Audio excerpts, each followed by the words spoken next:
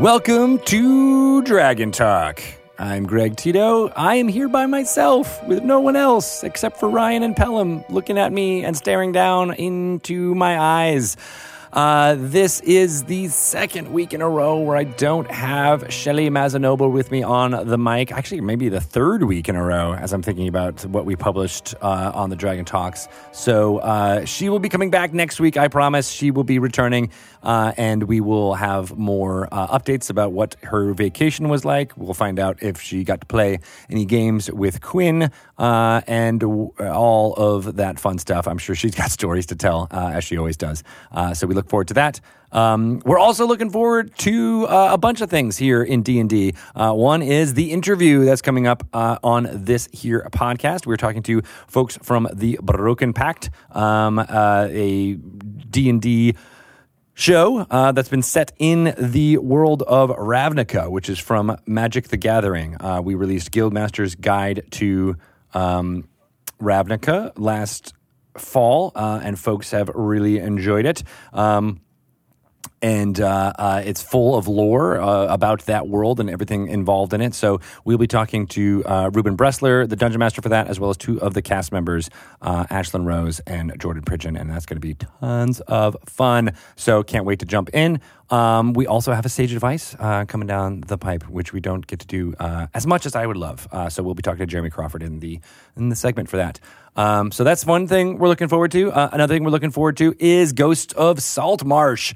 That book comes out May 21st. It is real ghosty.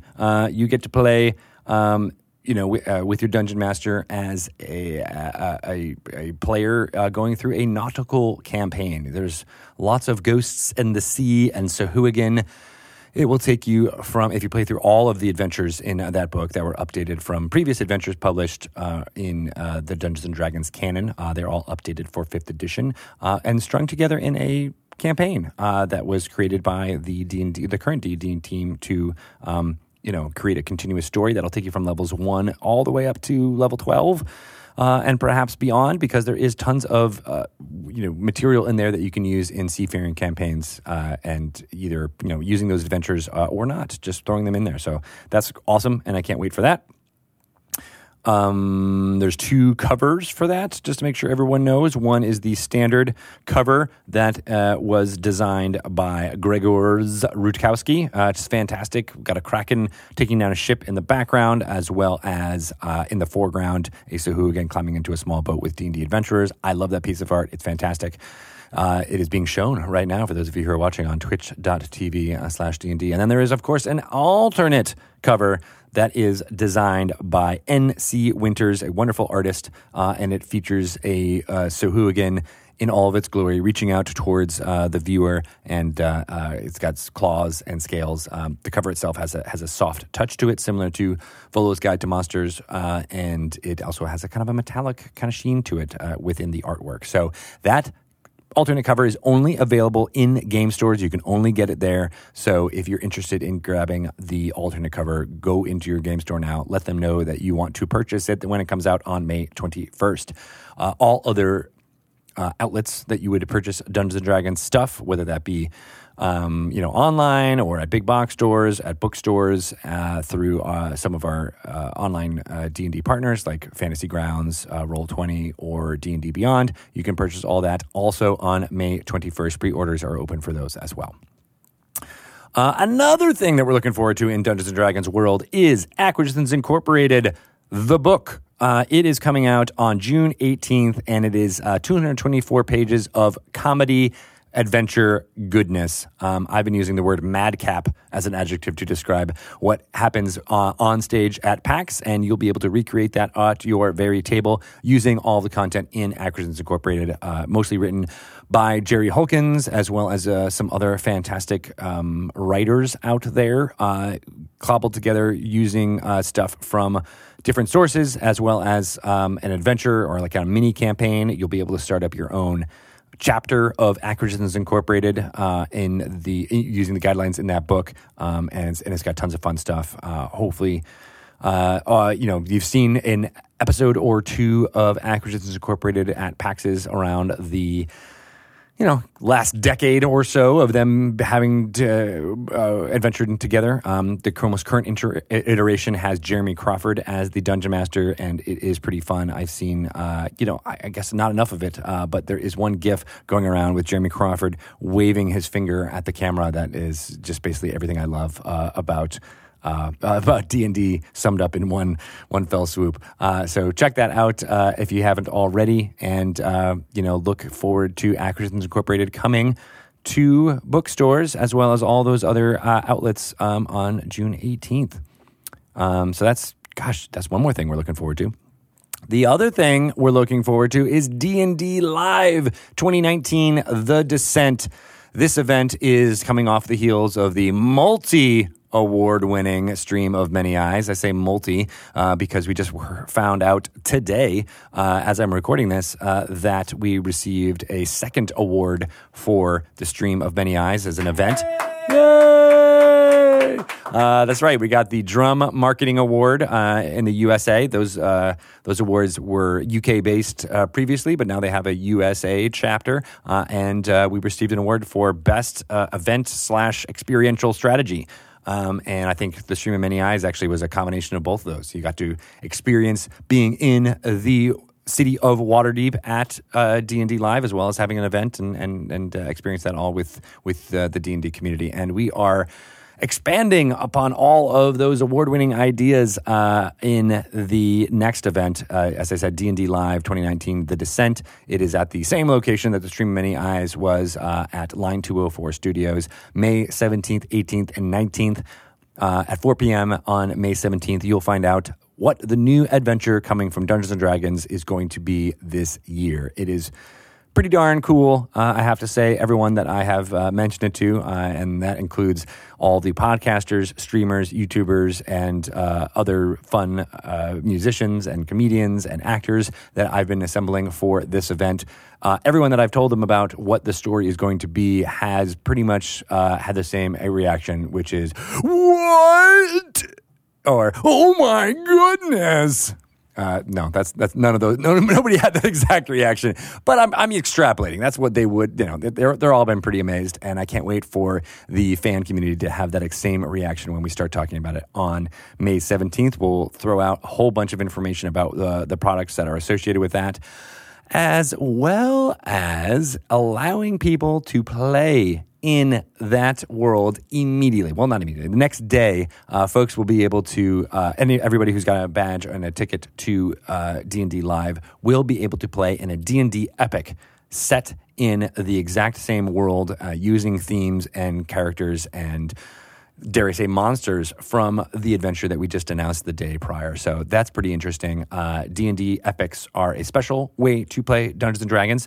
For those of you who may be unfamiliar, it is, in this case, going to be 25 tables. So whatever 6 times 25 is, 150, something like that. 150 D&D players, each with their own Dungeon Master, so 25 DMs, and then 2 to 3 Uber DMs that are controlling what's happening in the entire space. So everyone in the room, so all those 150 players are all working towards the same meta goals, but you're all playing like different little squads that are working together more locally at your table. There will be things that happen that will affect the tables that are directly adjacent to you, as well as the entire room, which I find really fascinating. And it's basically like a huge cooperative storytelling event, all told through Dungeons & Dragons Adventurers League. And we're amping it up for this event by having lots of visuals, it's going to be on an amazing set. It's going to be full of costumed NPCs walking around, delivering, some story, maybe giving you some choices to the players. Lighting is going to be key. There's going to be some extra special miniatures that everyone is going to be able to play with, and I'm very excited. So it's going to be a super premium event, and I can't wait for folks to be able to jump in and start playing Dungeons & Dragons at one of the events that we're creating, talking about D&D. So that's great. There's going to be 3 sessions of that. They're 3 hours long each. People who have purchased badges for D&D Live to the Descent, I encourage you to grab your tickets for each one of those sessions if you haven't already. But that's not all. That's I want to say a fifth of the stuff that's going on at Dungeons & Dragons Live or D&D Live, depending on whether you mess it up or not. There's going to be 4 studio pods happening or having content going all Saturday and all Sunday. So if you take all the type of streaming that we did at the Stream of Many Eyes and multiply it by 4, you might get close to the amount of hours of content that we'll be streaming on this Twitch channel, as well as other multiple Twitch channels, but also Facebook Live, Twitter, all kinds of different ways to get the content. YouTube gaming, all those stuff. We're going to be streaming to as many platforms as possible to capture the largest number of audience possible. So that is pretty exciting. A lot of the groups that we have announced already are scheduled out, and it's a pretty robust schedule, so it's going to be pretty awesome. I'm also really excited about the podcasters that will be there, as well as some of the YouTubers that are, deliver content that is not necessarily gameplay related, but, kind of talking about what D&D is and some interesting ways to do fun things. So that'll be going on, as I said, all day on Saturday and Sunday, and then we'll have evening time performances and entertainment in the main studio room that will be live D&D games, similar to what we've done the last few years with a star-studded cast. That'll happen on Friday night and Saturday night. Dungeon Masters for that are going to be Kate Welch, Jeremy Crawford, Chris Perkins, and I haven't really announced this yet, but I think I'm going to spoil it right here. Marisha Ray from Critical Role will be the other Dungeon Master. So we're going to have 4 for that. So that's really exciting. And we'll be letting everybody know the full cast list for those events on Friday and Saturday night during D&D Live very soon. Check out dnd.wizards.com/D&D Live 2019 for all of your information about that event and purchase tickets if you can. And then on Sunday night, the main piece of entertainment that will close it all out is a music performance from members of the D&D community, some amazing bands. Chris Funk from the Decemberists has putting together an amazing bill of performers, and that'll be like a 2 to 3 hour long concert in celebration of D&D. We'll show off some cosplay and all the fun stuff that's going on there because, and this is the final fifth of what's going on at D&D Live, there is going to be cosplayers and vendors dressed up as if they are in the adventure that we'll be announcing on that Friday. So you'll be able to purchase all kinds of D&D merch you can't get anywhere else from those partners, as well as experience a storyline from costumed performers that will, give little tidbits and improvise stories with you. And if you do all of the content of that story, all of that quest, you will receive a very special piece of loot that you can't get anywhere else. And it's going to be a circle. Check it out if you can. That's D&D Live 2019, The Descent. It is very exciting. It's what I've been working on a lot the last few months, as well as pretty much everybody here on the D&D team putting some time and energy into making that be awesome. And I can't wait to show it off.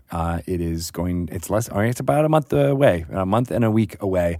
So mark your calendars. For those of you at home, you can watch again all of it on twitch.tv/D&D or go to the website to find out all of it. We'll be showing off all of the content that's streaming live from that website, so you'll be able to pick and choose what to watch. And of course, all of it will be available on demand after the event. But we're looking forward to getting as many eyeballs as possible watching D&D Live and celebrating everything that's great about the D&D community. And I can't wait.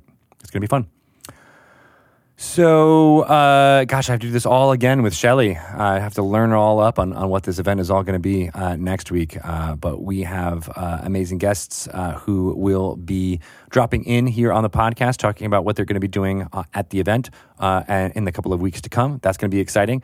Some of the folks I've already mentioned are going to be there. So the Broken Pact cast is going to be there, playing Dungeons & Dragons live in front of everyone at that studio, in one of those studio pods. Tales from the Mists, who I've already mentioned, they are going to be there, as well as our friends D&D Beyond. They'll be doing tons of content from their studio. Dare I say, me and Shelly might also be there.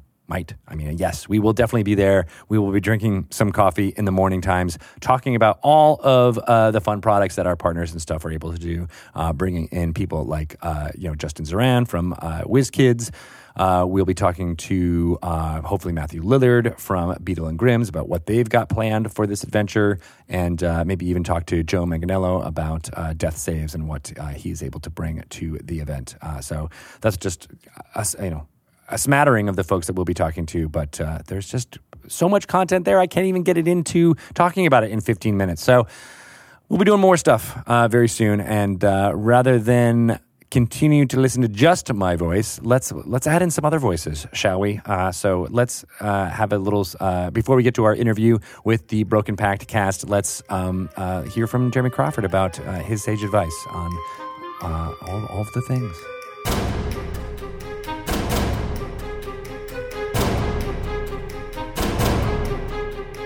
Hello, everyone, and welcome to Sage Advice. This is the segment where me, Greg Tito, speaks to Jeremy Crawford. Hello. Hi. How's it going? Great. It's good to be here. Good to have you back. We will dive into your brain to find out all about some D&D rules, as well as some of the philosophy behind those rules. That's what these Sage Advice segments are all about. And today, we're going to talk about monster customization. That's right. How to make the monster inside you more custom made.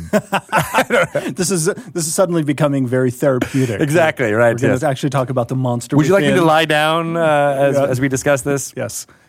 Tell me about your inner monster, Greg.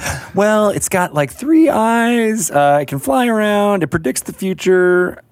Mine is like one of those little ugly dolls. So, like 3-eyed and purple, but if you give it a hug, it's cuddly. And you're like, oh, it's kind of got some cuteness to it too. Yeah. I see that. Yeah. So let's embrace this topic, shall we? our inner monsters. Our inner monsters. Yes. Obviously there's tons of monsters available for Dungeons and Dragons in our monster manuals and Volo's Guide to Monsters, as well as other supplements. But we always consistently get that feedback of like, how do I make my own monster, or how can I change the power level of monsters that are there? Exactly. And there are really 2 different categories that people are in when they ask that question. One category is, I'm designing something for DM's Guild, or maybe even, hoping to design something officially for the game. Mm-hmm. How do I make a monster that's going to appear in a product?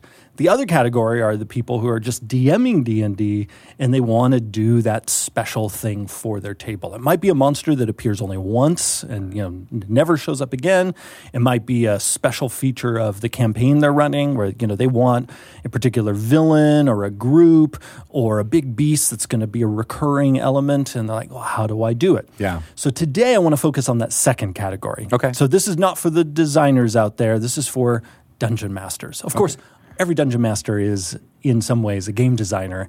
But I'm really wanting us to dig into how can you make monsters your own as a DM, demystify it, and really encourage everyone to be lazy about it.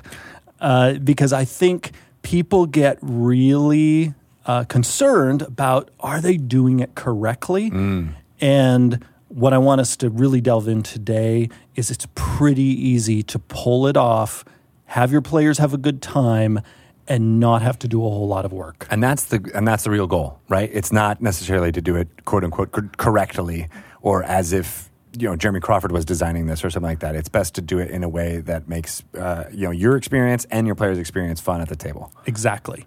So a few sort of foundational things to keep in mind, DMs, when you're making your own monsters for your group. This is, again, as opposed to a monster you might be writing for something that's going on the DM's Guild or whatnot. It's just your players are really the only people who are going to run into this thing. 1, they can't see behind the DM screen. So they don't know if you're quote-unquote breaking the rules or not going by the book or not following challenge rating guidelines. So you can let go a little bit. All they know is what you describe and what they're going to encounter in combat or in a non-combat situation, because sometimes the creatures we create for a particular adventure, you never fight them, but instead you might have some weird riddle-filled conversation with them. Or you might go to a strange masquerade in a haunted castle and you suddenly find yourself dancing with this multiple-tentacled, multiple-eyed critter that's not hostile, but you have to figure out the right dance steps with it to find out where the treasure is. Nice. That creature that I just described, which just popped right out of my head, we don't have that creature literally in any of our books. Yeah. But it's pretty easy to just make that thing happen. So again, remember, your players can't see behind your screen. Mm-hmm. Next, sort of ground rule, DMs, if you don't have to, don't make anything new at all. Reskin, and reskin some more. A big advantage of your players not being able to see behind the screen is they have no idea if you grab a Modron stat block, for example, and use that stat block to represent a creature that you describe as maybe a walking jack-in-a-box or a animate snow globe or even a giant pig. They have no idea unless they're like peeking over the screen and they can see what page you're open to in the monster manual. In that case, you just need a taller screen. Yes, taller screen. Or this is one reason why I like screen capturing stat blocks from D&D Beyond, and then I'm putting them in my Microsoft OneNote. So then my stat blocks are on my laptop screen when I DM, and then my players can't see what stat block I'm using for the weird thing I just described to them. And that's an important thing to note, is because you could essentially use any monster and describe it differently and use the mechanics for that monster, and your players will never know the difference, and it'll feel just as well as long as you can describe it in a way that makes sense to you and to the players. Yeah. So one thing I do all the time when I want to introduce a little twist in my campaign, I want to keep my players on their toes, is I will grab a stat block that's close to the thing I want, describe it however I want, and they often never know. I might be using the Hobgoblin stat block for the third time in the campaign, but the first time it was actually a Hobgoblin. The second time it was a walking human-sized toy soldier, and the third time it might have been, I don't know, an animate candy bar. I haven't actually done that, but if your players can't see the stat block, they don't know what that thing is. We started this by talking about your inner monsters, and so far, out of the 8 examples that have come out of your head, they've all been like walking toys that are very creepy. So now I want to know what's going on in Jeremy's head. Well, in my Gothic horror campaign, I do occasionally have animate toys because there's something scary about that. There is for sure. Yeah. Now, what you can also do that's sort of adjacent to reskinning. Pure reskinning is you don't change anything in the stat block at all. You just simply change the description of the monster. Right. Sort of adjacent to that is taking an existing stat block, maybe change the description, and then maybe change a detail or two. I do that a lot too. And right here on the table, I actually have Mordenkainen's Tome of Foes open to a page where I did exactly this in my home campaign within the past year. Mm-hmm. In my home campaign, there was this, again, this is going to go along with the theme of strange animate things. My player characters, they arrived at the bone grinder windmill that's in Curse of Strahd. Okay. However, this is 200 years after Curse of Strahd, and the story is that the hags holed up inside that windmill. It was surrounded, it was set on fire, and as a last-ditch effort to save themselves, they performed a ritual to try to phase the windmill into the Feywild. Okay. So what happened then 200 years later, while my group was making their way there, is they encountered a ghostly version of this windmill, sort of out of phase, like it was partially in one plane of existence and partly in another. Yeah. And the hags had all turned into these strange spectral forces, and I decided I wanted them to animate the windmill itself. Oh. So often when I'm creating an encounter, I do this in my home game, I do this also in Acquisitions Incorporated, I'm always thinking about, like, what's the set piece? What visual thing are my players going to take away from this scene that's going to make it memorable? Yeah. And often that memorable thing is not a game mechanic. It's often a story element, a description. An odor, a joke. And so the thing I wanted here was I want them to fight a windmill. And so again, the conceit being that this coven of hags had like essentially disintegrated themselves or turned themselves into this ghostly form along with their windmill as they tried to phase it into the Feywild. And now they're sort of merged with the windmill and animating it. So sure, I could have created a stat block for an animated windmill. But this is for my home game. Right. And I make stat blocks for a living for D&D books. Yeah. So in my home game, I actually like to model the advice that I give everyone else, and that is be lazy when possible. Because this is again, my home game is for fun. It's just to enjoy. Yeah, you don't want to be spending, hours and hours and hours prepping and creating new set blocks for the thing that you want to just enjoy around the table. Yeah. Now, I do have to say, if I didn't work on the game, I probably would create the stat blocks, but it's just, I in my job get to scratch that itch of, because I actually love making monster stat blocks. Sure. And there are Dungeon Masters who love doing that too, so always follow your bliss, man. Follow your bliss. Yes, always. But I was being lazy. And plus I knew we had just created a stat block that would give me exactly what I want. And that is, well, it's actually 2 stat blocks I have Mordenkainen's Tome of Foes open to, and that is the stat block of the Eidolon and the Sacred Statue. The Eidolon is a spirit in Mordenkainen's Tome of Foes that animates this big statue and then, stomps around. It's, this large construct wreaking havoc. Mm-hmm. So what I did is I just took these 2 stat blocks and described the Sacred Statue as a windmill. And, rather than it being large, I had it gargantuan. And then for the sort of spirit form of the hags, I used the Eidolon stat block. But I also did other slight tweak because I wanted this big ghostly windmill to also be on fire. Because what a cool image of the windmill going around and there being ghostly flames on it and everything. So I thought, well, the ghostly windmill surely is going to shoot fire. So all I had to do is, looking in the Sacred Statue stat block, one of its attacks is a ranged attack where it hurls a big rock. So instead, I just had the windmill throw a ball of fire, used this exact rock attack, and changed the bludgeoning damage into fire damage. Dun, dun, dun. That's it. And I have a couple of members of our company, including Chris Perkins in my home game.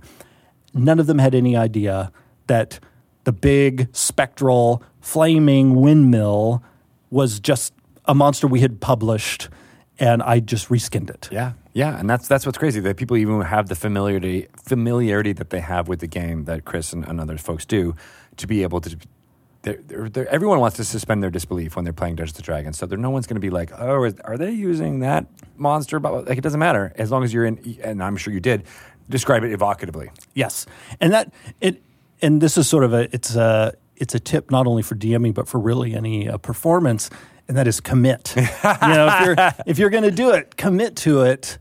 Yeah, right. If you had said like, and I guess it's not bludgeoning, I guess it's fire damage. Right. Then it would start to, but if you did that from the beginning and you just had the gusto in how you were talking about it, then there's no reason to disbelieve. And that's a lot of what magic and misdirecting and all types of performing do. Absolutely. Yeah.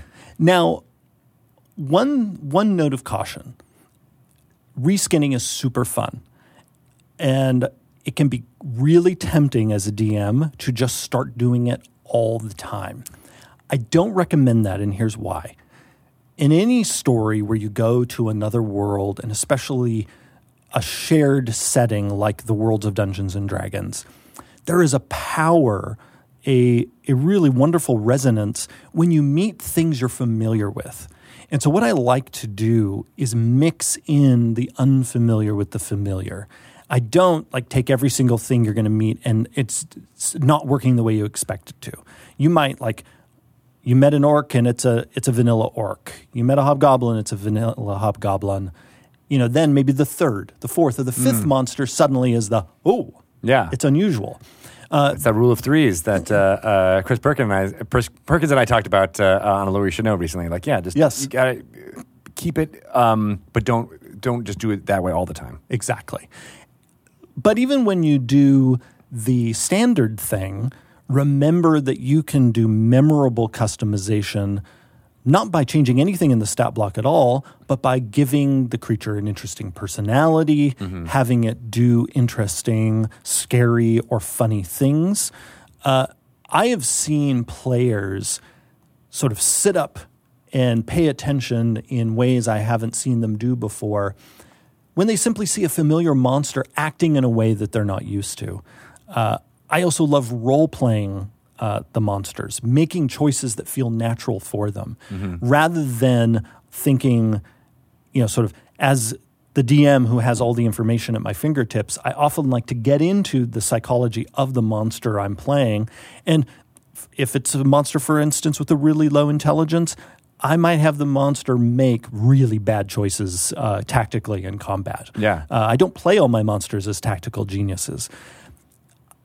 And one reason I do that, going back to this idea of narrative variety, of narrative texture, because then it makes it, when a tactical genius does show up, it makes them all the more terrifying. Right. Because suddenly when that hobgoblin warlord or that archmage or that cunning cult leader or that genius dragon shows up who is outwitting, all of your moves like a master chess player, it's far scarier if the players sort of get lulled into a little bit of a sense of comfort by some of the creatures that are making really bad choices. Like they just fought 3 ogres who, dropped rocks on their own heads and, allowed themselves to get surrounded, et cetera, et cetera.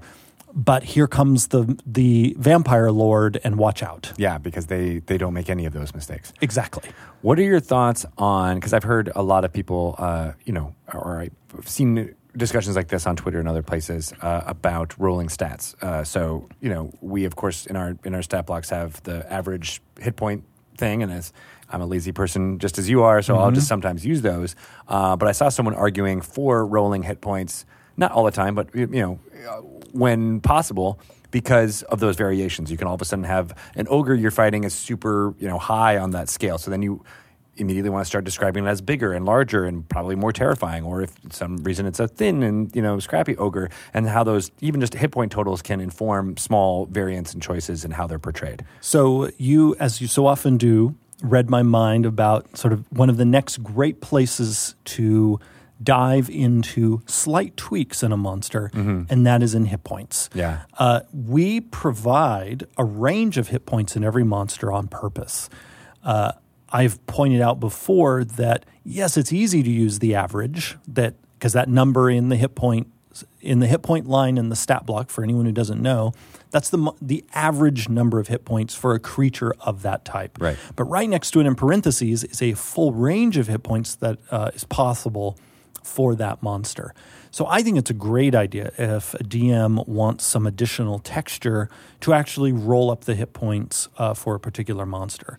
Now, what I do as a DM is, rather than doing that of rolling in advance or rolling, when the monster is encountered, I actually treat that hit point range as essentially a lever for me to adjust on the fly during combat. Oh, okay. Because what I will often do is I'll just get a sense of, how is this combat going? Are people really digging it? Is it maybe, did they think it was going to be scary and maybe it's being a little easier than I thought? Well, I'll look down at the monster and like here I'm looking at this Eidolon, and it says 63 hit points, but its hit point range allows for far more hit points than that. I might decide, as they're getting close to wiping out all 63 of those hit points, I might decide, well, this one actually has 90 hit points, 100 hit points, whatever feels dramatically appropriate.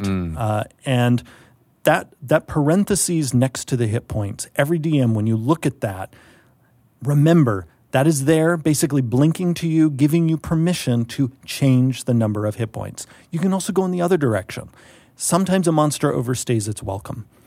You might look down and see it says 95 hit points. I'm looking at the sacred statue. But the creature actually could have as few as 50 hit points. And if the fight is kind of like, That does happen. I mean, as awesome as D&D is, as fun as it is, almost everyone at least once has been in that D&D fight where it's like, okay, we got it. Right. And the DM might look down and it's like, yeah, they've done 50 hit points. It's dead. It's gone. It's gone. There it goes. It topples over. Yeah, because we present this range. The average is there for your convenience. The average is also there if you're being very careful about encounter balance, which we've talked about in a different episode of Sage Advice. But I wouldn't worry too much as a DM about some sort of abstract mathematical balance. What is far more important is how is the fight feeling at the table. Right. Now, balance is a more important concern if you're doing design for other people. You know, you're writing an adventure for the DM's Guild and you want to make sure you get the encounter balance just right. But when you're DMing it when you're writing for yourself, you're preparing a monster for yourself, or you're customizing it on the fly while you're DMing, the only people you have to please are your own players. Right. And so please, I always say to DMs, don't be haunted by this abstract sense of, I've got to be correct. Well, Jeremy Crawford, am not lurking there as a spirit, saying you did not follow a rule. If my spirit was there, all it would be doing would be saying, have fun. Follow your bliss, man. Follow your bliss, man. Yeah, exactly. And just make sure your players are having a good time. Yeah. Remember, having a good time doesn't always mean easy. So yeah, if something's overstayed its welcome, it has fewer hit points. And that's something you kind of learn through experience, right? That's much harder for newer DMs to kind of gauge when is this actually not being fun, or when is my players might be ho-humming about stuff, but they're actually enjoying the fight. Right. And also remember, sometimes players want things to be hard. Right. Listen to your players, because sometimes, especially if they know they're going to have a showdown with a villain or a big beast of some kind, listen to how they talk about it. If they're really psyching themselves up and they're kind of afraid, make sure it's not too easy for them, unless it works narratively for it to be a big fake out. I mean, because that can be a fun reveal, where it's like, oh my God, it's the terrifying thunder beast, and you see the big shadow of it cast, and then as it comes around the corner, you see it's a little like miniature creature that because of perspective, the shadow was large, and that can be a really funny moment. Even a small man can cast a big shadow. Yes, exactly.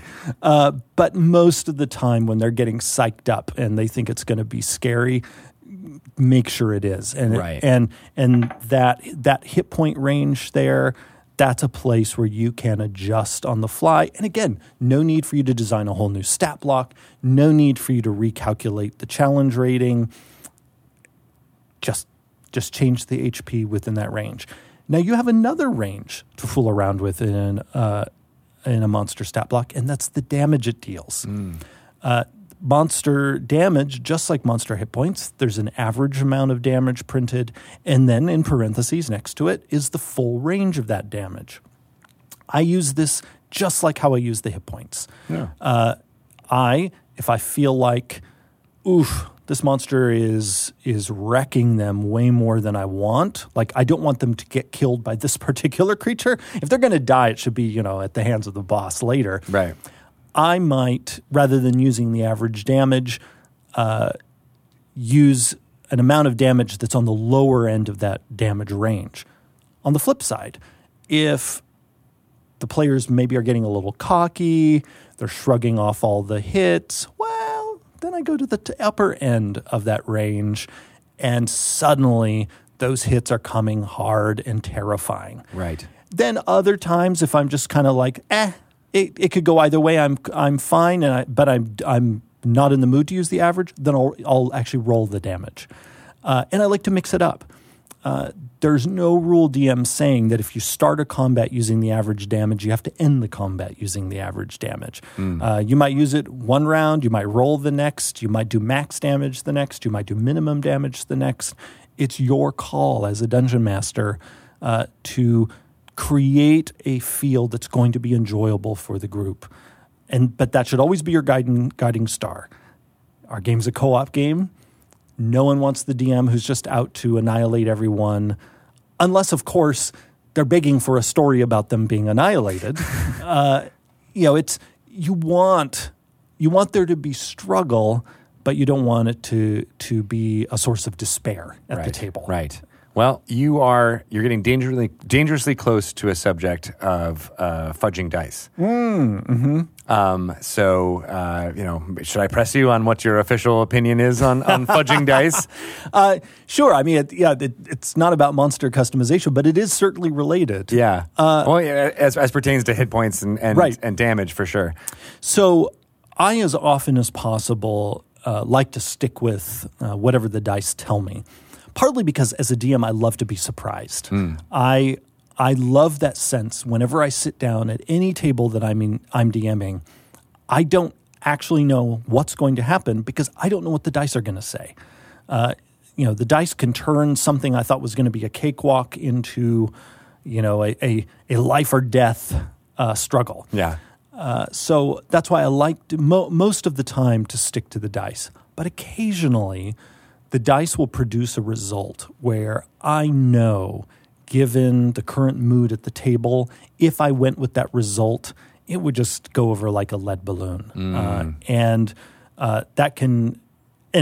when I do fudge, 9 times out of 10, it is in the player's favor.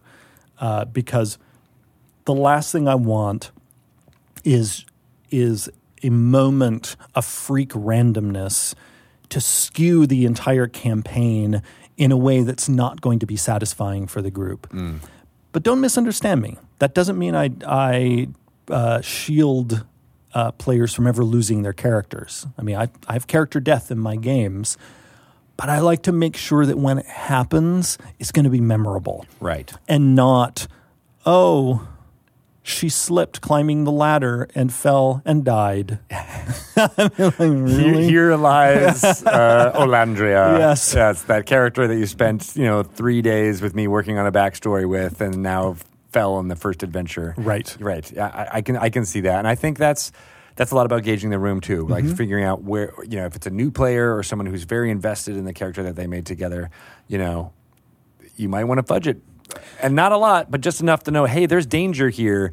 You almost lost your character, and then here's how you can learn about how to not have that happen to your character in the future. Yeah. Now, sometimes I love making it impossible for myself to fudge rolls, and will have players roll dice for me. This is something people can watch me do in Acquisitions Incorporated. Yeah. I will sometimes when I want the dice to determine what's going to happen, I'll have the players do it. Partly because, as any DM will be able to attest, it's too tempting when you tell yourself, I'll just roll to see what's going to happen. But then you'll look at the die and think, I don't really like that result. Yeah. So there's something powerful about giving it to the players. Then you're all basically agreeing we are handing over the decision to fate. Right. And I like doing that. Even, you can definitely have the players roll, but even just going from outside of the screen and just rolling it yourself, but in their full view, can have a lot of power. Now, when I'm feeling particularly impish as a DM, I like having the players do it, especially if it's something bad. Yeah, because then it's like, well, you did it. You rolled it. Exactly. I've got to do it now. Right. And because then also they don't feel like the DM did that to me. Yeah. It's like, well, you rolled the die. And it's your lucky die that somehow turned the tide against you. Right. Yeah, right, I agree. I think that is extremely impish. Yeah. But I mean, a lot of what you're saying makes a lot of sense to me as far as monster customization. I do this, without having had this conversation. I feel like I've done this for in my home game. I recently had I want to have a Medusa be a big bad, but they were all like level 1 or level 2 at the time, and I was like, this is going to be a little bit harder than as written. So I think I just halved the hit points and made some of the snakes on the cursed woman's head not be effective. Oh, perfect. And so the paralyzation and what's it called, the turning into stone, being petrified. I was like, not paralyzation, the other P word. Just it wasn't as effective. So they had the danger of it happening, but it never actually occurred to them, and they got to have a nice story moment and defeat the Gorgon. But yeah, and it was a wonderful tool. It was a very memorable fight. But they weren't necessarily fighting against something that would be more appropriate for higher levels. And you just described something I love with monster customization, and that is when you take something familiar like a Medusa, or I've seen DMs do it with Mind Flayers, and you don't reskin them. Like, you actually put them into the game and, like, this Medusa is actually a Medusa, or this Mind Flayer is actually a Mind Flayer, but you want a lower level party to face them. I love it when the reduced power is justified by in-world description. Yeah. The thing is injured. You can see the marks of some, fell magic upon it. Then that shows players the D&D world is alive. Not every monster of a particular type is identical. Yeah. There are actually weak versions of these things, and there are also more powerful versions of these things. Because really the stat blocks are sort of like a platonic ideal of the particular monster. Yeah. But that doesn't mean every individual of that species is the same. That's really, each of these is a starting point for the Dungeon Master. Now, when it comes to more concrete customization, so we've talked about just describe it differently. Mm-hmm. Then we've talked about sort of light on-the-fly changes. Now let's talk a little bit about actually digging in and changing some of the game mechanics. But again, this is for you DMs out there who are going to join us in being lazy. And this is the non-lazy version. Well, so this is still, I'm going to encourage as little work as possible. So if you want to actually make a new monster or heavily customize a monster, I'd say your starting point should still be monsters that already exist. Because we have designed now so many stat blocks between the Monster Manual, Volo's Guide, Mordenkainen's Tome of Foes, all the stat blocks that appear in our adventures. Plunder those DMs. Go through those stat blocks and see, is there something close to what you want? Yeah. But let's say it's not quite close enough. You find a stat block where it's like, well, it's halfway there. And so just simple reskinning isn't going to get me to the target. Maybe you need to swap out a few of the attacks, or you want to change a trait or two of the monster. What I recommend is basically merge monsters. Look for several monsters that have the characteristics you want, especially if they're around the same challenge rating. And just like, if you're like, oh, I like this ability in this monster that's CR3, and I like this ability in this other monster that's CR3, let's see about putting them together. Especially if you're bringing in different attacks that require your whole action. Often you're not going to break anything, right, because the monster still has to spend its whole action doing this thing. You have to be more careful when you start bringing in traits that might suddenly modify everything the monster is doing, or you suddenly make a monster legendary that wasn't legendary before. There, you're going to need to proceed with more caution. But if you're simply saying, I wanted a different attack option, and I'm pulling it from a monster with the same or a very close CR, that's usually good enough. Yeah. Also, if the monster is a spellcaster, please remember, DMs, if you haven't read the introduction of the Monster Manual, we encourage you swap out spells.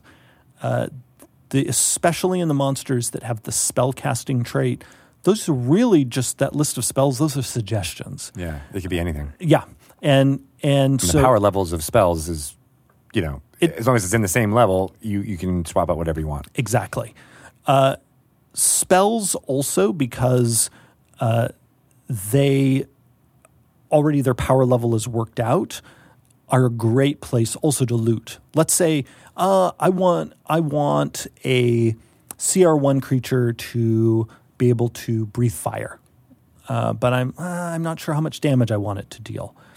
You could just have it use Burning Hands, but just treat it as a breath weapon instead of a spell, and just basically take the work we've already done for you of figuring out what this first level spell should do damage-wise, and just do that. Would you have it recharge on a 5 and a 6?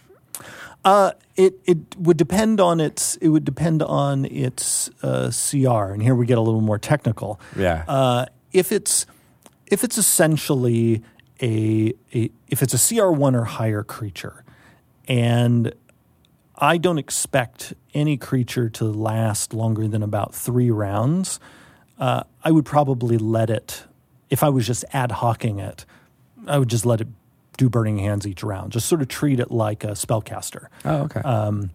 Yeah, but wouldn't that mean they would have 3 spell slots? Yeah, at that level, but many of our lower level creatures would. Oh, okay. Now, to be fair, if I was getting super technical, that's a bit too generous for CR1. Yeah. But again, we're not talking about design for an official adventure. We're talking about design. What feels fun. Feels fun for you as a DM, because when you're designing for yourself, you can course correct on the fly. Yeah. If you're like, ooh, this is a little too powerful, well, then just it right. doesn't do it a third time. And it breathed fire on itself, and now it's dead. Right. Now, one reason I chose Burning Hands, and there are a number of first level spells that are good for looting when you want something for a monster to do, because most of them are quite limited in their effect. Burning Hands, for instance, it's a great spell, but its range is actually really short. Yeah. This is not like a dragon's breath weapon that is, this huge, massive cone that can easily incinerate an entire party of adventurers. It's a little 15-foot cone, and if you're keeping your distance from the creature, it's often pretty easy to avoid it. Yeah. If you have a tactically minded kind of party. Yes. Yeah, no, I've seen groups where it's like, wow, do you guys really want to bunch up like that? Yeah. Okay. All right. Sounds great. Yeah, here it comes. I had a group recently who fought against a yellow ochre, and it was, three party members, and they almost all died. Wow. To a yellow ochre, the ochre jelly. Sorry, ochre jelly. Yes, that was fun. And so I'm glad, by the way, you mentioned the ochre jelly. This is actually segueing back toward just sort of reskinning something. But I once, remember I gave you that example of, you have to dance with the tentacled thing with a bunch of eyes. That was an ogre jelly? It wasn't a dance scene. It was actually fighting. But I wanted a big sort of Lovecraftian tentacled thing with eyes, with sort of corrosive qualities. And so I just, opened up my monster manual. I'm like, I don't need to create a new stat block for this. Just went to the oozes. Oh, and it actually wasn't the ochre jelly. It was the black pudding. And then because it has the split ability, and so, I could have tentacles falling off and forming up new bunches of tentacles. DMs, remember, you're not bound by the visual descriptions that are here when you want to create something new. Yeah. Now, if you want to get even more technical, going back to digging into the nitty-gritty of customizing a monster's abilities, if you really, your bliss is you're going to really dig in, then we get into a realm that goes well beyond what we could cover in this podcast. And that is, you're going to want to go to the customizing a monster section in the Dungeon Master's Guide. Because we've joked before, the Dungeon Master's Guide is the amalgam of everything that couldn't fit in the other books. Yes, and is always filled with like these treasures that a lot of people don't know are there. Yeah, and many people don't know we have an entire section in the Dungeon Master's Guide on creating your own monster or modifying a monster. And here we go into step by step figuring out, armor class, hit points, the amount of damage the creature deals. Does it have resistances? That is all here. We also give you a framework for estimating the monster's challenge rating. Mm-hmm. All of that. We also give a big table of different monster features that are great to reuse. Things like legendary resistance, keen senses, the imp's invisibility ability. It's kind of a shopping list of, hey, DM, you're looking for different things a monster might do.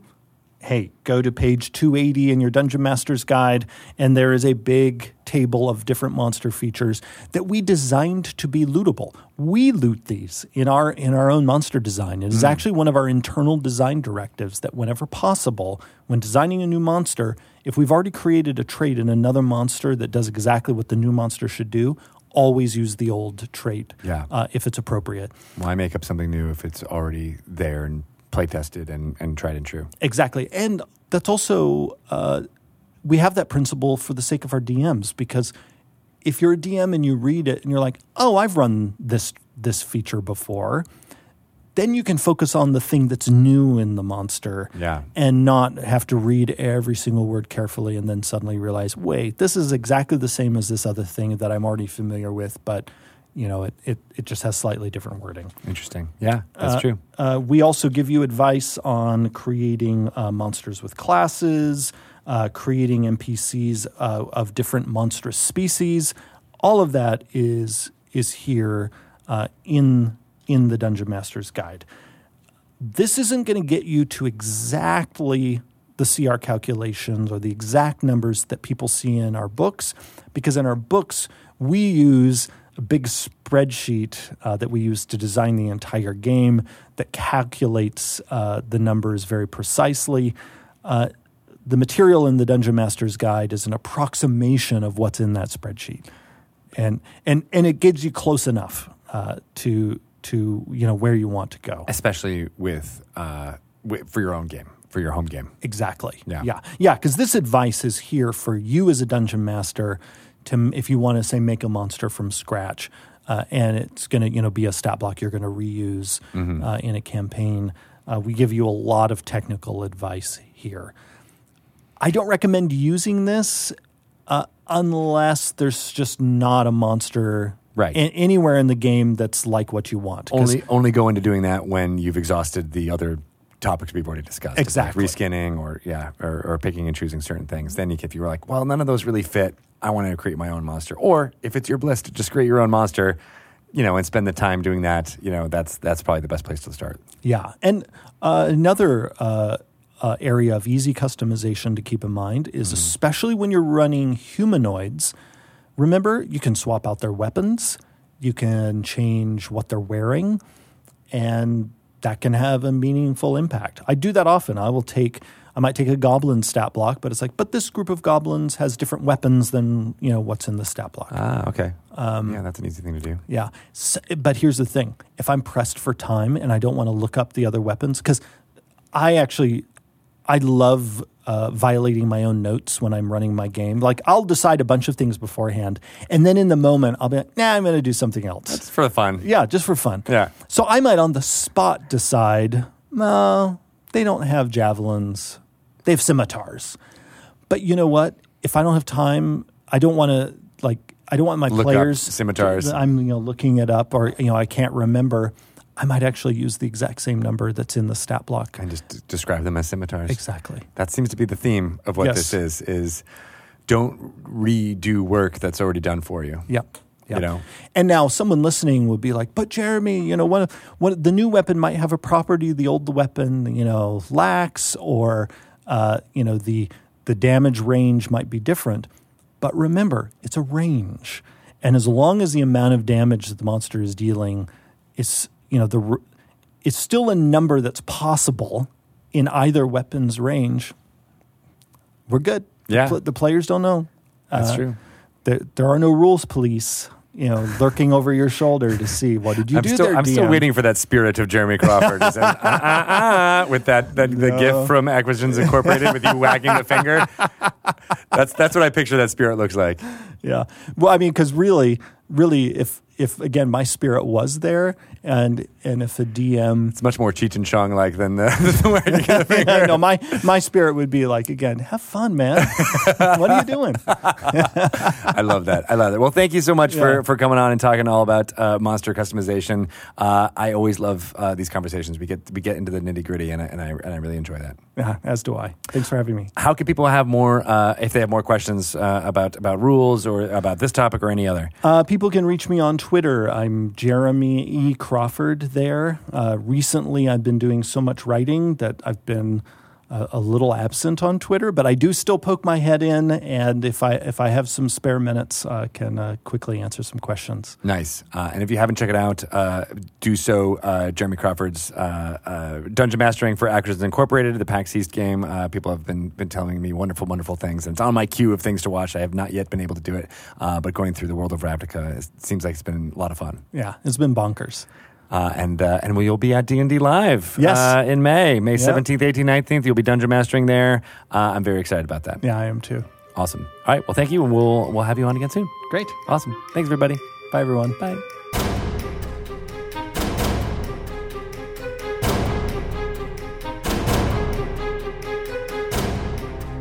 I love talking to Jeremy Crawford. He makes my heart sing as we discuss D&D rules, mechanics, and everything about that.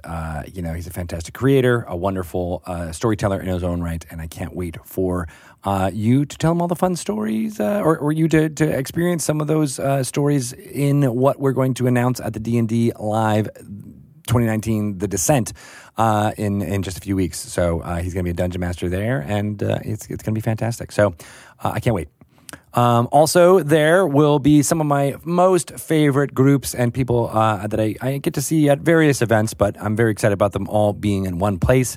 Everybody from Rivals of Waterdeep, especially Tanya DePass, who is in the chat and watching this right now, so I feel like I have to call her out. But also because she's amazing and is doing, the good work. I was going to say the work of Pelor, bringing justice to all. So I can't wait for it. And we're also going to have high rollers there. So Mark Humes and his crew coming from the UK.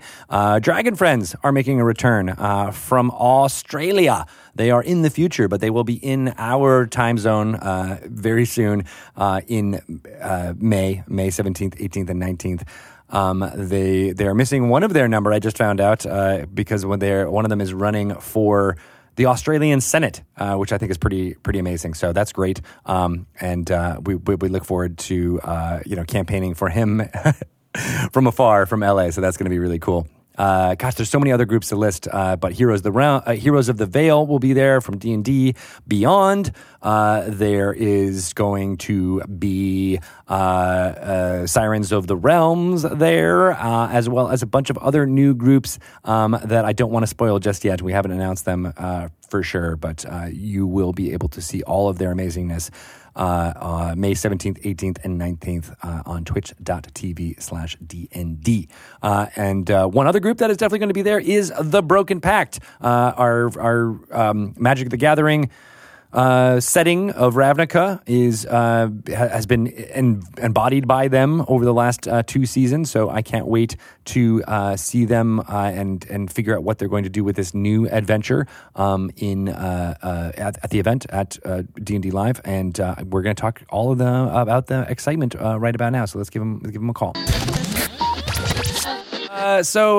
Welcome, Ruben Bressler, Dungeon Master of the Broken Pact.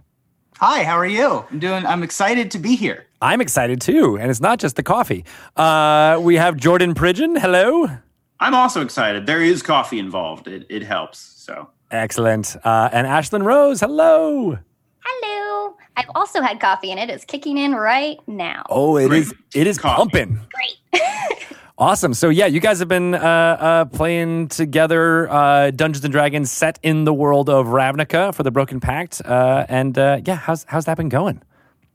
Yeah, we're coming up on our season 2 finale this coming Monday. So like 20th episode. 20th episode. Wow. So we've been playing for 60 hours, something like which that. is a lot. That's crazy. Of Dungeons and Dragons to play together. And it's been really exciting. This is, for me, even as a relatively seasoned dungeon master, this is some of the most I've played with one play group in a long time. And so I've been having just a blast doing it. Nice. And that is true. Yeah. Even if people have experience playing Dungeons and Dragons, you don't always have, the amount of hours that you guys have put into this, especially in such a short, 6-month period here. Yeah. It can be so hard to, get a group together and do stuff. But when you got a studio that makes you do it, yeah. That is true. That's half the reason why I like doing shows, is because it's like, exactly. I have to be there to play Dungeons and Dragons? Okay. Right. Yeah, it makes it a lot easier, but it's just been literally a dream come true. I mean, I've talked with you about this before, but being able to be the ambassadors for the first foray into a Magic the Gathering world, and all 3 of us being Magic players, for Dungeons and Dragons, being able to bridge those 2 gaps has just been absolutely phenomenal. That's so cool. Ashlyn, let me throw this to you. You been a Magic player and a Dungeons and Dragons player, but how did you get started? What was your first experience? And hopefully this we'll transition to how this is going now. So my first experience with D&D specifically was not that long ago. I'm a baby D&D player. I'm fairly new. I started maybe like 3 or 4 years ago, about when 4th Ed came out. Okay. And so my friends wanted to play, and I always played like, little games with like my brother and friends growing up. So I was playing pretend and I was all down for it. So played that. I got to be a fairy, or pixie, fairy pixie. It was awesome. And that Nice. group we had for a long time. And then after that, it was just smaller groups that didn't really stay together until I found Ruben. And it's been great. That's cool. Was that all in the LA area? San Francisco. Oh, okay. Is that where you grew up, in the Bay Area? I grew up in Illinois, and then when I finished high school, I moved to San Francisco and was there for about 10 years. And then I moved down here in August last year. Oh, wow. All right, cool.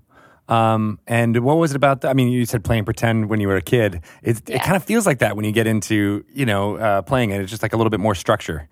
Yeah, exactly. Like you kind of know like what the mechanics are and you have all of that, but then you also have like this world that is being given to you to explore with other people and them adding their input into it. And it just makes this really fun thing that I look forward to every single week.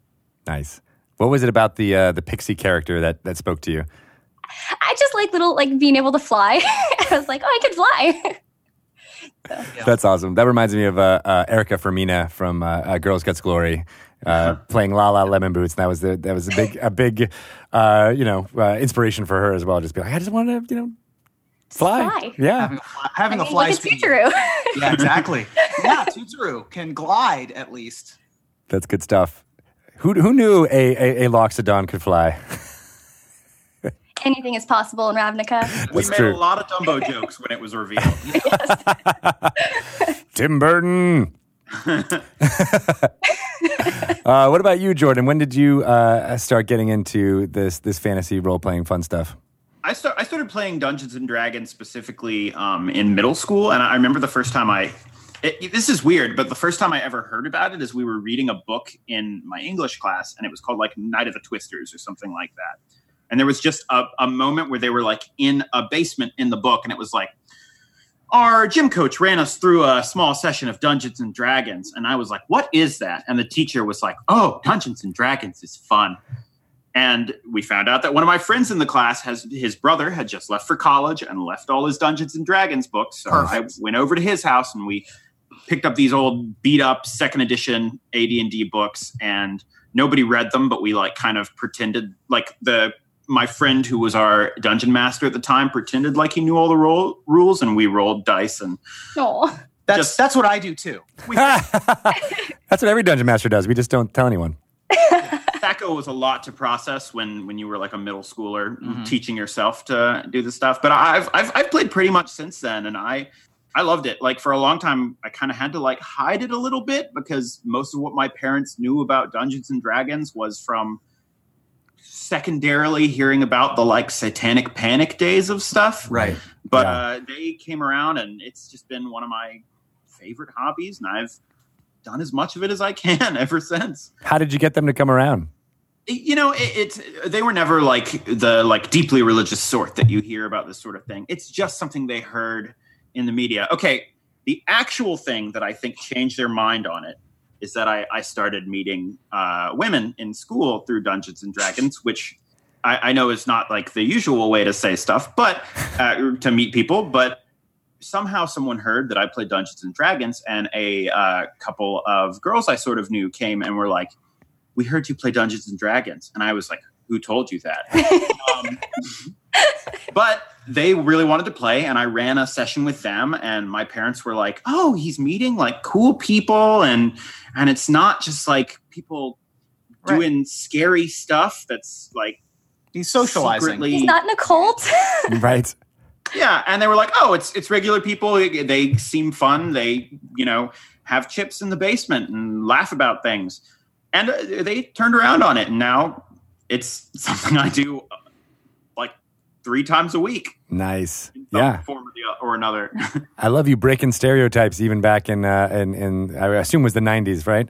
Yeah. Mm-hmm. 90s and early 2000s and stuff. Yeah. That's great. That's great. I think that's, it's such a contrast to now when I meet parents and they're like, wait, my kids can be talking to each other and, reading and doing arithmetic and pretending and working together. It's like, wow, this is like a problem-solving simulator. Yeah. This is cool. Right. So all of you are Magic players as well, and as me, I started playing. Gosh, back when the first cards came out, I had God, I think it was my sister's boyfriend at the time, who was also a manager at McDonald's, said, you should get these cards. They're going to be worth something one day.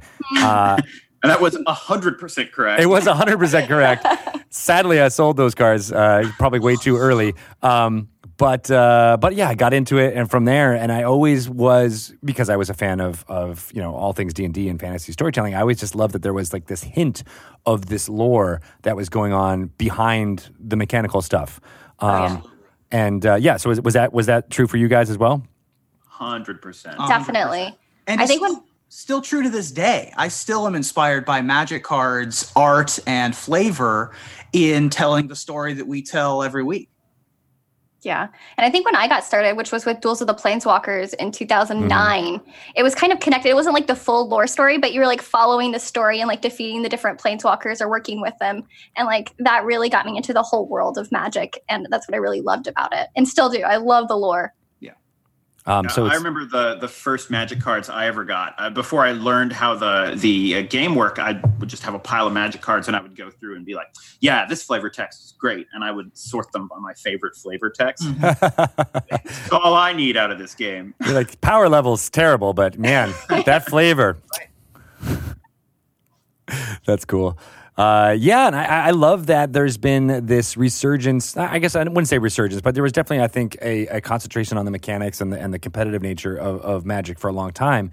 And now there is this love of that storytelling that is coming to bear. I think it might have was revitalized by the art books that came out that James Wyatt put together. Yeah, absolutely. The art books have been, and I've used the Ravnica art book information a lot. I've been trying to do as much world building and world combining as I can with the official lore into the mechanics of Dungeons and Dragons, which isn't always the easiest. Right. But for example, 2 weeks ago, the party had to run away Indiana Jones style from a large ball of fat and dung that was being pushed by a large dung beetle, which is canonically in the Ravnica art book. They're called Fatbergs. And they're just these big, amalgamations of like Sargasso seas, except for it's all of the garbage of the planet comes together. And being able to tie in stuff like that from the official lore is super fun for me. I love Magic the Katamari Damacy. That's right. Yes. Nice. Let's talk a little bit about your characters. We already mentioned, our Loxodon. What is special about Tuturu? Is that how you pronounce it? Tuturu, yes. Tuturu! Yes, I love the singing. That is the best. With the nose, with the snout, of course. Tuturu is, she's a Loxodon cleric / Simic hybrid, which we just found out. Ooh. Yes, we gave her manta ray ears as a special little homebrew, which was great. So she is Dumbo. And she's part of the Silesian Conclave. So she has a more innocent look on life because she's kind of grew up around this whole wholesome place that supports like unity and friendship and togetherness unless you cross them. And then it's just not good. Mm-hmm. And then, so she just kind of has this like wide-eyed, I want to help the world kind of personality. And she's slowly learning that the world isn't as great as, or as true as she thought it was in a way. And she's kind of just like experiencing things she's never experienced in her life and having a big character development right now. That's super cool. Yeah, I love, maybe not love, but I the arc of having rose-colored glasses and then creeping cynicism is always entertaining to me. Yeah. And the whole show basically started with her mentor dying. Yes. So the Dryad. Yeah. Yes. Yeah, I told, he introduced me to the Dryad and then he took that knife and just right off the bat, done. Yeah. Like, great. There's no buildup. We're going to, scene 1, act 1. I kind of murdered Tuturu's father figure to start the whole story. Not a very nice move, but that's that's where televised Dungeons and Dragons. That's the best like, drama. Welcome to D&D. Yeah. Jump off the cliff. See if you can fly. Yeah. You didn't have wings then. Yeah. Yeah. Not that they knew of. Yeah. All right. And Jordan, let's talk about your character. So my character is Astaroth. He's a Minotaur fighter, and he's part of the Boros Legion. And for me, it's like, I normally like make characters who are very like talky and clever is like what I like to play. Mm. And I was sort of like, for this, I'm going to make someone who has a kind of simple view on life. He's not dumb. He just like, he doesn't think that like he's never really sat down and thought about philosophy or anything like that. And he hits things, and he's part of the Boros Legion, and he's found purpose in the justice that they kind of push through. And the funny thing is that like when I initially made the character, I had all these like kind of dark, broody inspirations and like noir characters and stuff. And then I've ended up making him like just kind of silly and fun and stuff. And I'm like, I guess I always fall into this mode no matter what. Yeah, no, that is hard when you're like, I'm trying to play against type, and then you end up just going right back into your type. Right. Yeah. But it can be really refreshing to play that type of like forthright, like I am what I am. I'll bash your skull in if you cross me or my party. Absolutely. And it's a blast, like sometimes it's fun to have characters who will come up with like the clever sideways plans, but other times you need a character who it's like, okay, someone threatened to the party. We should attack them. Yeah. Yes. The instigator is a very important part. It has been very helpful for me as a dungeon master to be like, all right, here is a thing that you need to go do. And then the other three members of the party sit there and talk for 5 minutes. And while Astaroth's just like, enough of this, kick in the door. Exactly. I love being that player because it's like, all right, we can talk about plans for, I don't know. I've had groups where like literally the planning would be like an hour and a half. Yeah. And I'm like, let's just do something. It's like in Magic the Gathering when like you get those complicated board states and like everyone's just kind of going back and forth. It's like, fine, I'm just turning them all sideways. We're going in. Yeah. I don't know if I have the numbers, but I just want to clear this off. Math is for blockers. Yeah, exactly. That's a good point. Now I'm saying, Ruben, we probably should have started with you to give you more of an overview for folks who may not have seen Broken Pact about what's what was the season 1 and how did that all go? I mean, I know the whole murder mystery story was really compelling. Absolutely. So just a very Cliff's Notes backstory on me. I was very lucky in that my parents played D&D before they even started dating. So I never had to deal with my parents not knowing what Dungeons and Dragons was.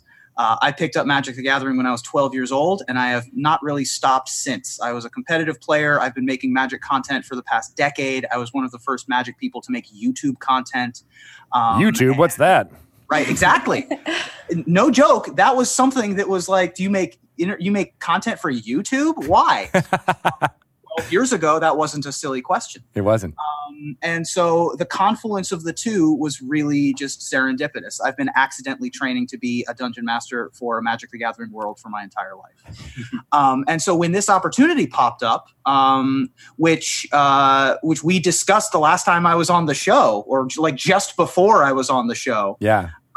Which is still one of the best meetings I've ever had in my entire life. Your whole life changed after that meeting. It did. We sort of discussed, hey, do you want to do a Ravnica show? While I was up there for the last Dragon Talk that I was on. I was really influenced a lot by streamed live play Dungeons and Dragons and role-playing games in general. I stumbled upon Critical Role, which reintroduced me to the genre. I started becoming a big fan of shows like Vast and Shield of Tomorrow and a bunch of other stuff that Geek and Sundry was putting together. Those are awesome. And then started picking up the Adventure Zone and Dice Camera Action and became big fans of Satine and a bunch of the other TV DMs and was like, this is what I'm doing now. And so I started putting together a show. And then Stream of Many Eyes last year happened, and I was like, well, I have to be in Los Angeles to do it. After watching Stream, I was like, there's no more question anymore. I have to go do this. But Ruben, What happened on Broken Pact? Oh, well, I'm getting to it. He's like, wait, I could talk about me? I could talk about me. Right. So then I moved to LA, and Ashlyn is moving it right around the same time. And I knew I wanted to work with an old friend of mine named Riley, who I had done stand-up comedy with in Central Ohio 10 years ago. Oh, wow. And then Jordan and Gaurav from Saving Throw, who I also knew I wanted to work with, that rounded out the team.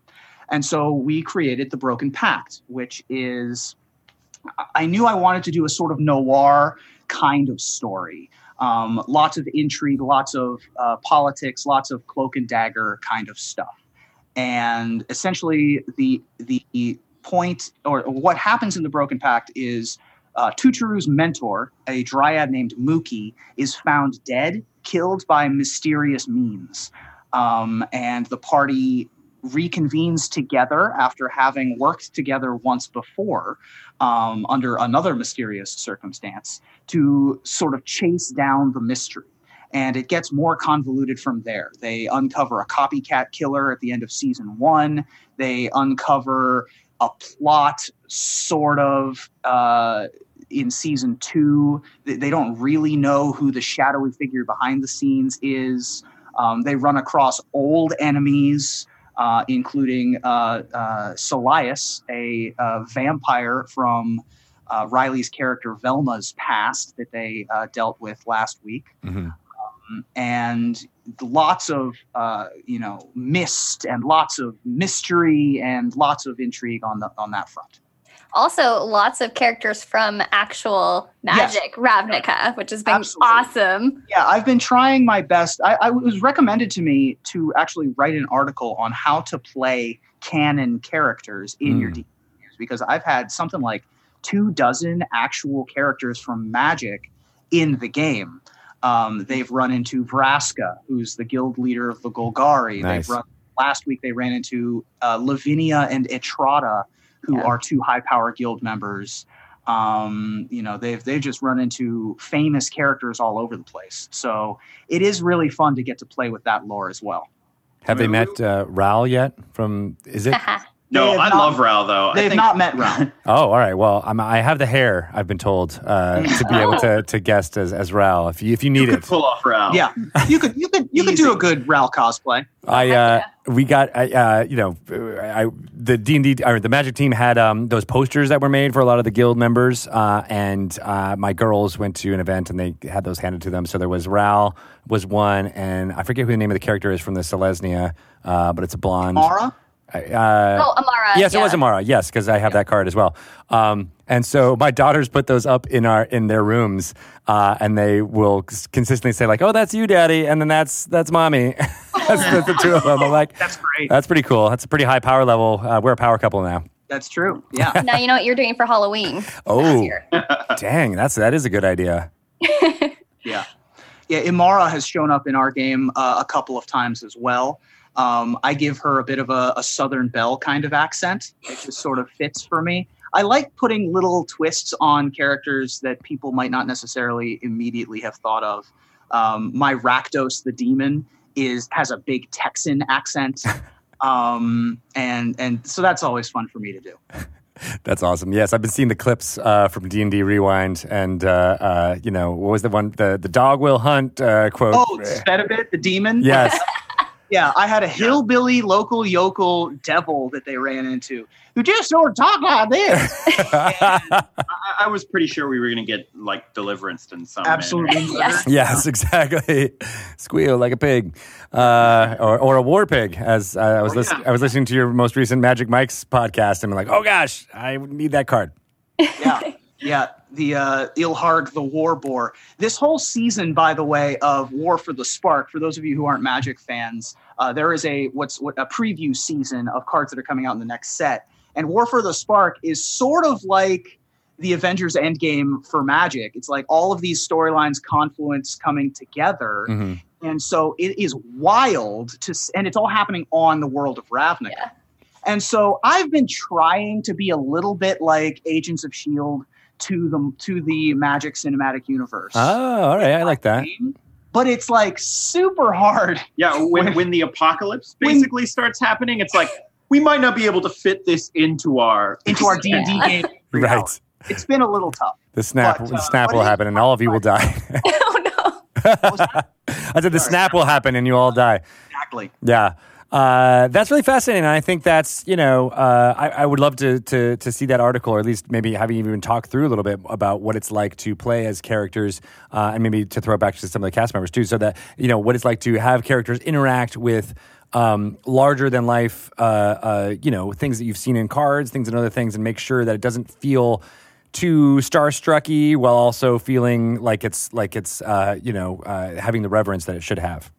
It's been fun. I mean, I actually kind of the direction I went with it with my character is whenever we met a high level member of the Boros Guild, I would just be starstruck, and have the character just be shocked by the fact that he got to meet these angels who run thing, or the Guild Pact who is the highest law in Ravnica and stuff.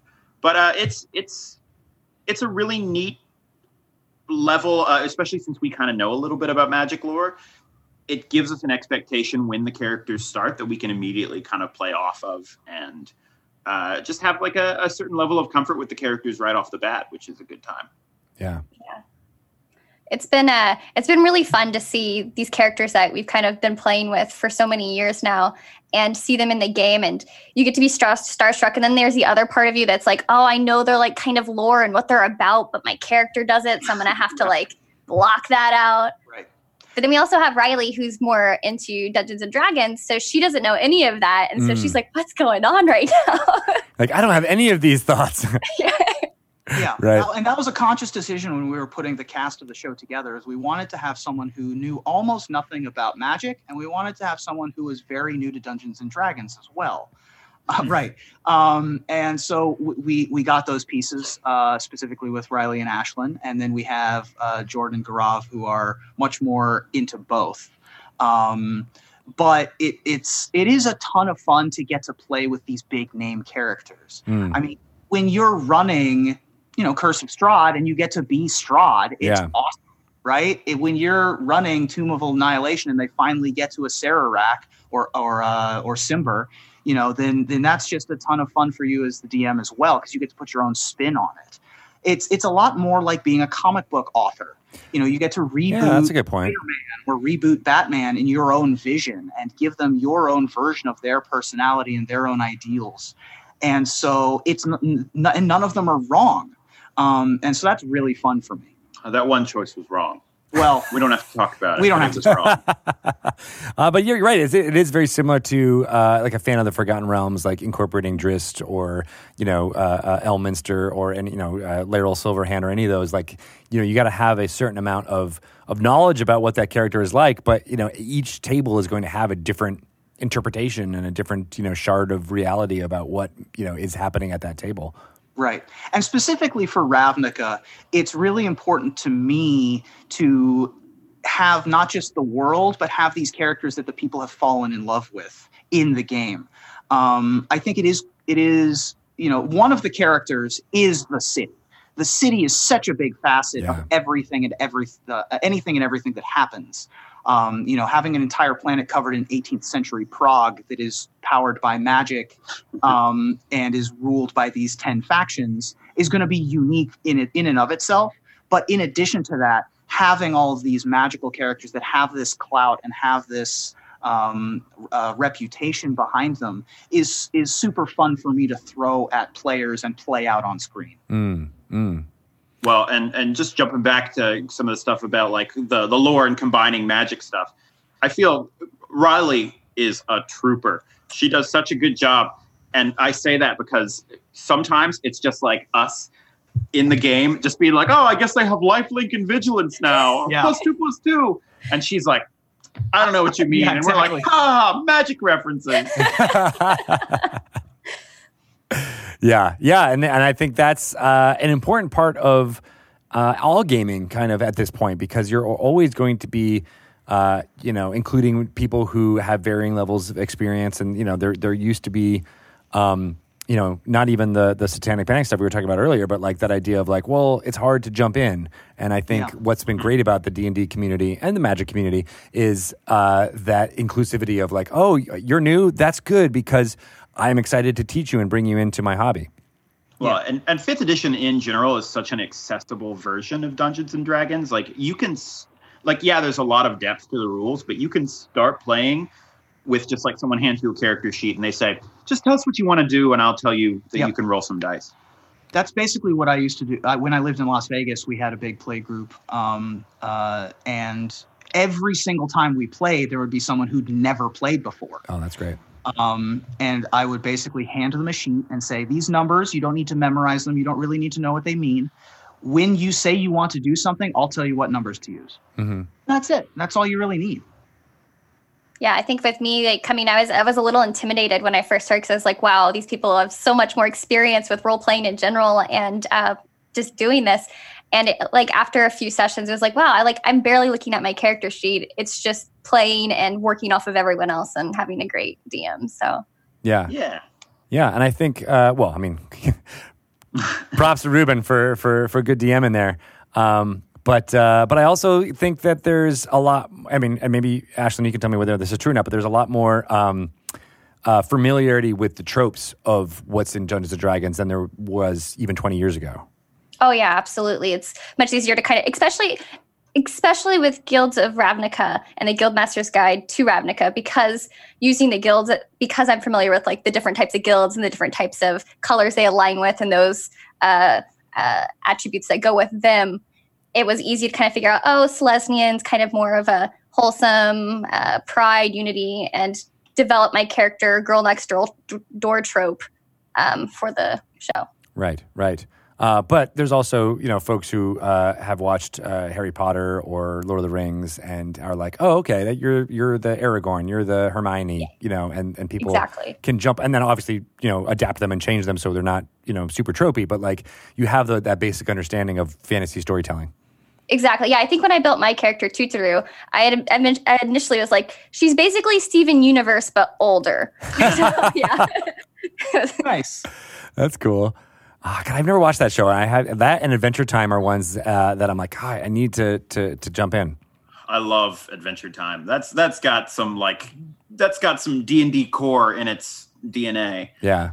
A lot of media recently, particularly in animation, has been using a lot more of the adventuring party kind of trope rather than having one single main character. I think that it's, obviously Steven Universe is the main character, but there's so much lore behind Jake the dog and Finn the human in Adventure Time. There are all these other main characters really on all these shows, and it's sort of branched out, I think, directly from the renaissance of Dungeons and Dragons. Yeah, and it's hard to tell whether it's from writers who were playing D&D who then incorporated that, or if it's been this, a cyclical type thing where like, there's more people who are playing it together, and then those ideas and things get incorporated more and more. Yeah, it all feeds back into itself. I've been very pleased by seeing all of these, just romantic comedy writers and general sitcom writers who are like, oh yeah, Dungeons and Dragons has been one of, if not the most important storytelling tool in my development as a writer. In these areas that don't necessarily translate directly to high fantasy or like Ravnica, which we've been calling mage punk. Which, they don't directly translate, but telling stories around the campfire used to be the big thing, and it sort of fell away for a while. Dungeons and Dragons is the table and the dice are the campfire now. Yeah. And telling communal stories and the oral tradition continuing is how we've developed as troubadours now, as people who continue to tell these epic poems and tell these stories with ourselves. And so that's been a really a nice thing to see, is that, D&D influencing media, but then it going in the opposite direction as well. For sure. I get a kick out of when I listen to Script Notes, the podcast all about script writing, and every time one of them mentions their D&D campaign or playing with other writers, I'm always like, yeah. Infect it all into all of the medias. Yeah. As a player, I would rather not all the time, but a lot of the time, I would rather epically fail and get a 1 than epically succeed. Mm-hmm. Not every time, but there are certain circumstances where I would rather have to solve the issue of my own failure, of tripping over the rock, of falling off of the cliff, of missing the monster. Yeah. And so the dice add so much to that, and being able to play off of each other in that sort of improv setting is amazing. What's it like? Because I'm playing through Waterdeep Dragon Heist in my home group right now, and I'm playing with a whole bunch of varying experience level of players, and I love storytelling in a city, in an urban environment, but it's almost as if the choices that are available to them are too broad. They almost want it's odd. It's like they almost want to be railroaded and taught what to do. So as players, I mean, obviously you guys have a pretty strong through line that Ruben set up for what's going to next. But do you ever feel that as a player of like we could literally go into any area in this city and do anything? Oh yeah, absolutely. Ruben gave us like 5 different guilds that we could go explore and look into. And we're like, well, where are we going to go first? We have so many toys. So it's given us a lot of options. And it's been pretty fun, like kind of looking at the options. One of the things I think we do to Ruben sometimes is he'll be like, okay, we're going to do this. And we're like, we don't want to go that way. We'll do something else. And then other times he'll be like, okay, well, you can do these 5 things. And we're like, tell us which one to do. Yeah. That happens. Or it'll be like, oh, I've set up all these really cool combats. And we're like, nope, we're just going to walk all the way around them. That was a common theme in season 1. Most parties I've played with are like, yeah, let's hit things. I want to fight and I'm ready to fight. And, at its core, Dungeons & Dragons is a combat system that allows for role-playing. But because, there's a whole section of the book that is just combat and just spells and stuff like that. Mm-hmm. But this group is not a bunch of murder hobos. This group is a lot of talkers and sneakers and people who would much rather avoid fighting. And they avoided at least half of the combats that I had planned in season 1. Right. There were several episodes where I was like, well, they could run into 1, maybe 2 fights here. Nope, no fights this episode, which is great for streamed Dungeons & Dragons, by the way. I would much rather watch them talk their way out of a situation or sneak past a situation when I'm watching. But it does mean that I don't get to play with my toys as much as a dungeon master, which I'm totally cool with. It is, and I think that's the tension I'm feeling in my game too, where people, it's not streamed, they're not doing it for and they some of them come from the background of like just going through a dungeon and killing all the monsters in one room, going to the next room, rinse, repeat. Can I trade groups with you? Cities are a really interesting setting for something like this, because what you realize when you're like playing in a city is that you can't just get away with murdering somebody. Like any sort of place where people all live together that closely has laws and it has rules, and making a big political or social faux pas could have real consequences. Mm-hmm. And I think it's a lot different from like kind of like roving, going through the hills, pushing a stone aside and finding an ancient lich's cavern. Yeah. Sort of style of play, but it can be really fun, and it can lead to a lot of neat challenges in its own way. And like I know like my character, because we're all part of guilds, which are like particular organizations, and my character is part of a command structure. So we've had to like come up with exactly why, even though he's part of basically a military legion, like he's allowed to go off and talk with, work with the rest of the group who are from guilds that they may not always be on best terms with. Mm-hmm. And I think it leads to a lot of cool situations and challenges that are a little off the beaten path for Dungeons and Dragons, but are still a lot of fun. Agreed. Yeah, running a game in a city is significantly different than running a game in an open world. Ravnica, there is nothing but city. The entire world is covered in city. It is an ecumenopolis. There is so much city that the oceans are covered by it. And so even if you are going on month-long journeys, you are never leaving the city, really. Yeah. Most of our game takes place in the 10th district, which is the focus of the Guildmaster's Guide to Ravnica. It is the Manhattan equivalent. It is, where the capital is. It's where most of the guild halls are. And so that is like 50 square miles, but also goes down beneath the city because all of these, layers of city, like a tiramisu, they have to dig deep into the coffee-soaked ladyfingers of the city to be able to find some of the guild halls that are beneath the surface. Because now I'm hungry. I know. Yeah. Is it really a fantasy setting if it doesn't have like a system of catacombs going down as far as man has ever been willing to delve? Right. It was always interesting to me that this game was called Dungeons and Dragons because I never see. Well, they have not really run into a dragon yet, but that's mostly a function of There's still a finale. There's still a finale where it could happen. That's mostly a function of Ravnica. Dragons aren't super common in a city, right? And Niv Mizzet, who's the ultra powerful guild leader of one of the guilds, the Izzet. My favorite card in that set, really. Right, of which Ral Zarek is the either the leader or the right hand man.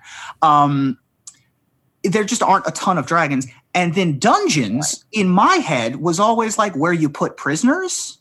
But turns out a dungeon is just a man-made underground cave system. What, in like the original etymology Yeah, of it? the original etymology of it is it just like it's a cave that has been carved by a humanoid. So there's plenty of dungeons all over the place in Ravnica, which is great. Yeah. I mean, I used to have these conversations with friends of mine in New York who were in this whole trope, and he put forth this idea that like the Dungeons and Dragons can't work unless there is somewhere to explore that is away from civilization. Like, okay, there is civilization, and then here's the area you go that has a cataclysm that happened before, so that there's these magic items and things that the knowledge of which may be lost, and you can just rediscover, and then that's where you get your power as an adventurer, is through finding these lost items in a way. And make no mistake that there still is that. Just because it's covered in city doesn't mean it's inhabited city. There is abandoned city on the surface of the Gruul territory. There's plenty of abandoned city under the surface in Golgari and Simic and Dimir and Orzhov territory, which are several of the other guilds in Ravnica. And so there's plenty of exploring and empty space. Yeah, that's true, and it's true in Waterdeep as well, with the Undermountain being a prominent feature below the city with which to adventure. But we've been mentioning the guilds a bunch, and when you guys were creating characters, what was it about creating a Selesnyan that you wanted to embody? I think because I was newer to everything, I wanted to go with something that felt more comfortable for me, and playing like more, not goody two-shoe, but like, the life is wonderful and great and everything is great felt like an easier thing to go into and then branch out from there. And if my character changes, that's great. But feeling as comfortable as possible and trying to get into character for the show felt the most right. And Selesnya is more about, I guess you call him the druid faction if you had to put one on there. Yeah.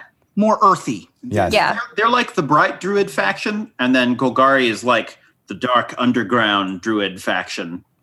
So yeah, that makes sense. And it's cool to see it come to life for sure. Do you? We'll talk about the future of Broken Pact, because you guys are going to be at D&D Live 2019, The Descent. That's right. We are going to be on one of the stages. Can we announce when we're going? That schedule might change, but right now I think I have you guys on Sunday at 9 a.m. Something like that. Yes, yeah. I might push you to 8:30 a.m. if you guys can get up that early. Boy, that's early in the morning, but coffee. But coffee, exactly. You have coffee for us? I will have We will straight coffee right into the veins. Thank you. Thank you very much. All I need in life. And coffee canonically exists in Ravnica. That's good. We will be performing as our characters and with me as your guild master on one of the stages, and I'm going to be there geeking out all weekend, watching other streams of all these other wonderful folks, getting signatures in probably in my Dungeon Master's Guide, maybe in my Player's Handbook, from all the people who are part of this wonderful community. And yeah, I'm just very excited to see all of that happen. Me too. I'm excited you guys are going to be there. Yeah. I got to put together a lower half for my costume. That's right. We're like sitting at a table, and I've got like these. If you haven't seen it, I have like Minotaur horns and a Boros shirt, and Ashlyn has a full, very well done costume because she's actually a cosplayer and very good at it. But I just wear jeans under it because no one ever sees my pants. So I'm like, well, if I'm going to be walking around in a costume, I guess I got to like actually get it finished. Right. Yeah. You'll be sitting at a table for the stream anyway. So, but if we're going to be walking around with other costumed folks and playing in adventurers leagues and stuff like that.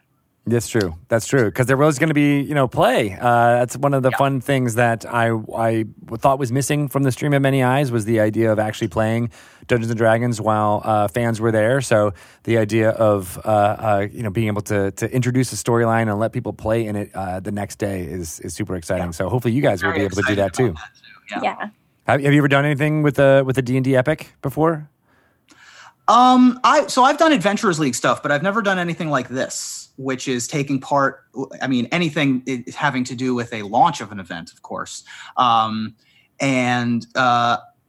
is the Dungeon Master's Curse, I actually don't get to play that much. Right. So I'm excited for a number of reasons on that front. Nice. What about you, Jordan? Have you ever done an epic before? No, I haven't. I'm excited to like get involved in all this stuff. I've watched a lot of this going on, but for the most part, like before getting involved in this show specifically, a lot of my D&D stuff was just me and some of my home game friends, and we would watch what you guys were putting out and doing, but I haven't gone out and even like done an Adventurers League or anything like that. And it all sounds really fun. I'm excited. Nice, yeah. There's something to. I just love the idea of having 25 tables of people playing together in a meta game. It's like it's that. It sounds like a blast, really. Right? I did one thing medium similar to this in an Adventurers League one time when not enough Dungeon Masters showed up to our Adventurers League. And the one guy, and I didn't want to DM because I'm that guy, but basically one guy ran 4 tables of different levels of planning of this siege of a city to protect this city at the end of the last Adventurers League, one of the last Adventurers League settings. Mm-hmm. And it worked out great. It was actually really cool because people would be going to different tables and sort of sharing plans. And I don't know if that's how it's going to work here, but I'm really excited to see how it will play out here. Oh, something done. Water. Sorry. Did a cat jump on the microphone? Nice. So that's gonna be really exciting. I'm really happy to have you guys, meet all the other groups and stuff that have been, I'm sure you've met a few of them in the LA area, but bringing in folks from Australia and the UK, as well as Chicago and other areas. Like I'm just pretty exciting. Yeah, very so exciting. I'm so excited. I mean, there's a number of folks whom I think I consume more televised Dungeons and Dragons content than any human. That's a bold statement. Reasonably should. I've watched all of campaign 1 of Critical Role twice, all the way through. Wait, twice? Twice. I used to make a podcast based on Critical Role before I did this show. I've watched all of Dice Camera Action. I've watched all of a number of the shows.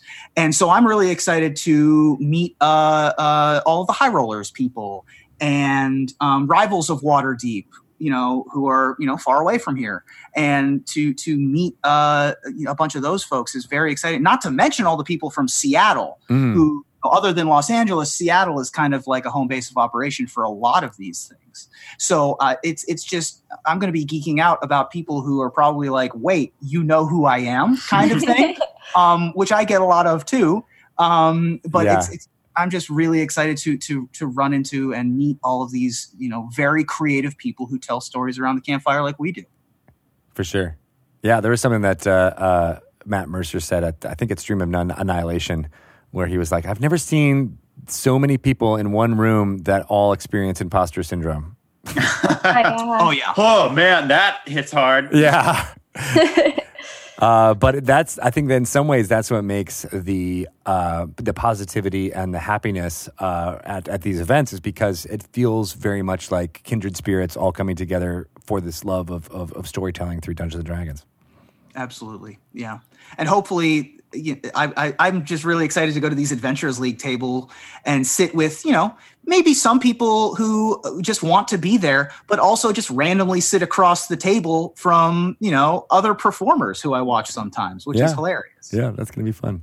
Well, I feel like there's also just like this kind of general bond, just because like streaming RPGs is still kind of a burgeoning new thing. And when a lot of people think of streamers and Twitch, they think of video games. Right. And this is like a whole new thing that has just gotten more popular and it's so much fun. Yeah. And the people who do it, it's like to the point where it's not this enormous, over the top, huge industry. So you really just have people who are passionate about it, who are doing it right now. And I think that's great. It's just awesome. Anyone who's getting involved in it, you're going to have automatic common ground. Oh, yeah. Yeah.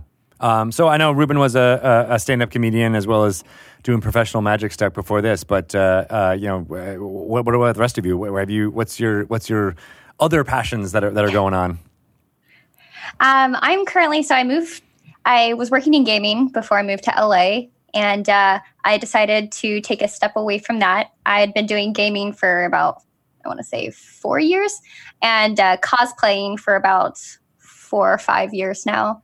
And so still cosplaying, and that's a lot of fun, but I'm also doing voice acting now. So that's been my passion and a lot of fun, and it's been great since I moved here. That's great. I love cosplay so much. It's something that I have no talent or inclination to do on my own, but I love being a fan of it. It's like being a fan of fashion or something to a certain extent. I'm just like, oh my God, I love that so much. What type of characters have you been cosplaying recently?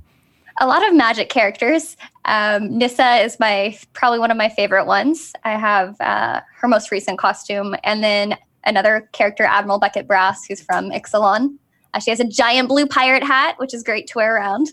That's the first thing I saw. Ashlyn, she was on Game Nights, which is at the studio she's at now, and she cosplayed as Admiral Beckett Brass when the set. It was Ixalan, right? Yeah, it was Ixalan. Yeah. Was coming out and played that, and I was like, she's pretty good at this. Yeah. Nice. Do you make all this stuff as well? I do. Actually, for that one, I had to make that costume in 7 days, which was insane. What? I spent that night hammering the little eyelets into the cape. It was an hour before the shoot. Just no, I'm going to get it done. They're not going to see the back of the cape. I'm like, no, I'll know. I feel like that's a common occurrence amongst cosplayers. Yes. That's what I hear. No one a lot. will see it but you. Yeah, but it means something. It means that you can't really have the swagger unless you know that it is what your vision was. Exactly. Ashlyn is also, she's just very good at actually putting this stuff together.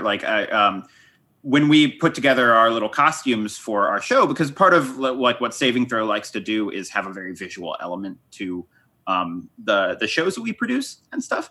And I had my Minotaur helmet, and I mentioned that I was like, oh yeah, and actually one of the horns is missing, but the tips of the horns is missing, and I didn't know how to do that. And Ashlyn just between seasons is like, oh, can I borrow your helmet? For reasons. She made a cap for the horn with little rivets around the outside, and I was like, this is so good. Yeah. That is a very special skill, and I'm excited for you to come in costume for D&D Live. There's always been a big part of these events is to make it feel like it's a celebration of all the creative endeavors that are related to Dungeons and Dragons, and so we were bringing in a group called Sunweaver Creative to hire professional cosplay performers who will be in costume, but then also improvising with some of the attendees and giving little bits of story and stuff. So I'm excited for that, the whole event to have that feel of you're walking into the world that we're introducing. Right. Oh, that's amazing. I'm so excited to see all of that.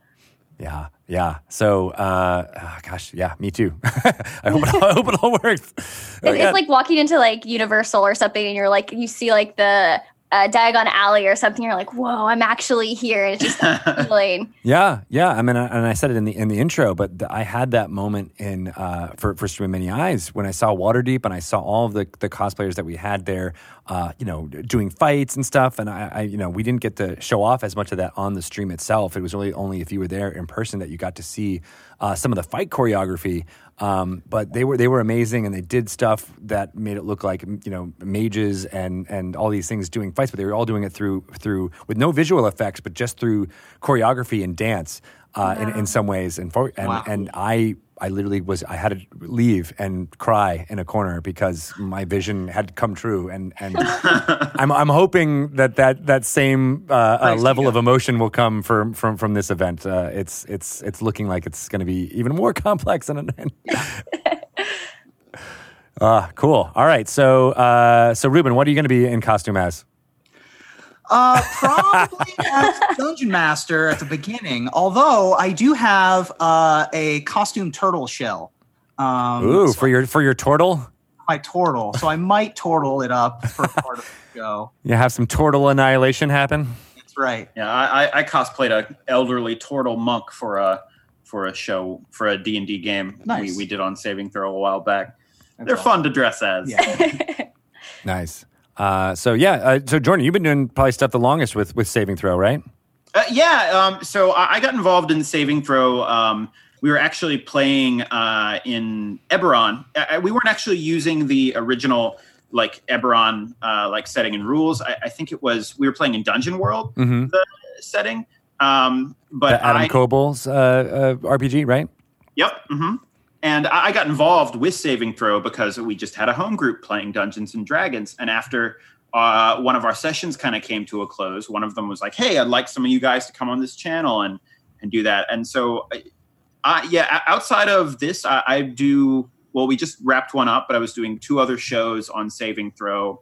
One that is a Starfinder show and one that is a Savage Worlds show. So it's been fun doing lots of different tabletop RPGs, but it's also been kind of classic just getting to actually do a straight up Dungeons and Dragons show for a while. For sure. I wanted to just quickly talk about Saving Throw and how wonderful they've been to me as a new person to the industry. Yeah, there we go. Sure. I had been working with them trying to put together a Skype-based show long before it was any official Dungeons and Dragons connection. And Dom and the rest of the team at Saving Throw have been nothing but a pleasure and a privilege to work with. And you all should check out all of their content because they are exactly who you want to work with when it comes to streaming games. They are just lovely people, Jordan notwithstanding. But I'm the exception that proves the rule. Exactly, yeah. But, he looks pretty lovely. I mean, he's all right. He's got fine. the green shirt. It means it's happy and positive. He puts on a good public face. When you get to know me darker. Yeah. Behind the Don't play scenes. Commander with him. Oh, Yeah. that's But good. yeah, That's good advice. But yeah, they all of their programming is great. Recently, Sam DeLev ran a one-shot adventure of a system and raised a bunch of money for It was the Trevor Project. And they raised $6,000 for charity for the Trevor Project, and they do a bunch of programs like that, and they're just spectacular to work with. That's amazing. I've always been a big fans of their work, wanting to find a way to work together with them, and I'm glad it came together for Broken Pact. And I'm excited to have them have a bit of a talk show going on at D&D Live as well. So that's going to be really exciting, and I can't wait to hear their thoughts about what this fun new adventure is that we'll be announcing on May 17th. Good stuff. All right. Well, I'm excited for all of the things, and I want to see the finale. So when is the finale? It's this Monday, right? Yeah, the finale is this coming Monday. The season finale of Ravnica: The Broken Pact, the Guildmaster's Guide to Ravnica show here on twitch.tv/D&D, is Monday at 8 p.m. Pacific, 11 p.m. Eastern. It is probably going to be a little longer than our 3 hours, depending on how fast our players get through all of the things we need to get through. It's like you got to finish when you got to finish. You got to finish when you got to finish. We got a few things to wrap up this season. Sorry, East Coast folks. That's going to go to like 4 a.m. Or check it out on. It'll be worth it. The D&D, it does come on the D&D YouTube. It does indeed. And I haven't announced this anywhere, but the episode is going to be named Common Bond. Ooh.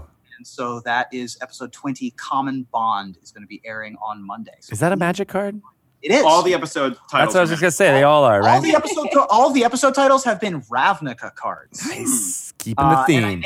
And I name a bunch of my stores and locations after magic cards, and I use a bunch of the flavor text from magic cards. Love it. I do a bunch of that kind of stuff too. So Cool. So for folks who are listening to this podcast-wise, this premiere would have already, or the finale would have already happened. But again, you can watch it on video demand on twitch.tv/D&D as well as /Saving Throw. Saving Throw Show on Twitch. And so when is this is one thing that I happen to notice because I just was downloading the podcast version of this. When is season 2 going to drop on that? I'm not sure who manages putting that up, but we're trying to get it out pretty fast. Yeah, it's a matter of like the first priority is always getting things. With our other shows is getting stuff on YouTube, and then we want to make sure that when we actually put out the podcast, we've like got the opening and closing, and that it like feels well done. Yeah. So, but we're getting that out as nice. Season 1 of the podcast. Social media when we do. Yep, yeah, that's right. Yeah, so where? Why don't you go just throw out where you guys can find out information about Broken Pact as well as yourself individually on the social meds. Season 1 of the Broken Pact is available on iTunes and Libsyn, I believe.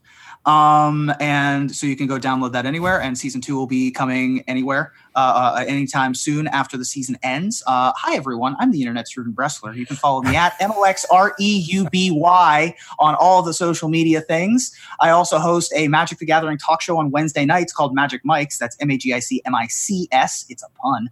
This Wednesday, we have an official preview for War of the Spark coming, so you won't want to miss that. People who are watching it later might be after, right? That would have aired. What would that be? This Wednesday. That's all right. Time travel is really hard. It is. So that broadcasts live on Wednesday nights at 11 p.m. Eastern, 8 p.m. Pacific. And this one has our preview for War of the Spark, which would have been April 17th if you're listening to this at a later date. So please do join for that. Excellent. All right. What about you, Jordan? You can find me on Twitter at Jordan Pigeon. Where sometimes I tweet about things.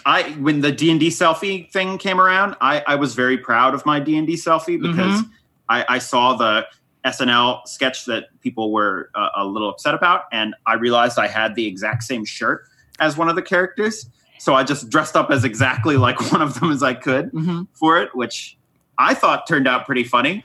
Well done. Yeah, thank you. And then also just for more Saving Throw information, because, we tweet about the shows and news about the podcast and upcoming episodes and things like that. You can follow Saving Throw on Twitter at Saving Throw Show. Awesome. We also have a Discord where you can talk about the show. Yes. Yeah. All right. And you can find me on Twitter at Ashlyn Rose and then on Instagram at RAR. It's Ashlyn, RAWR.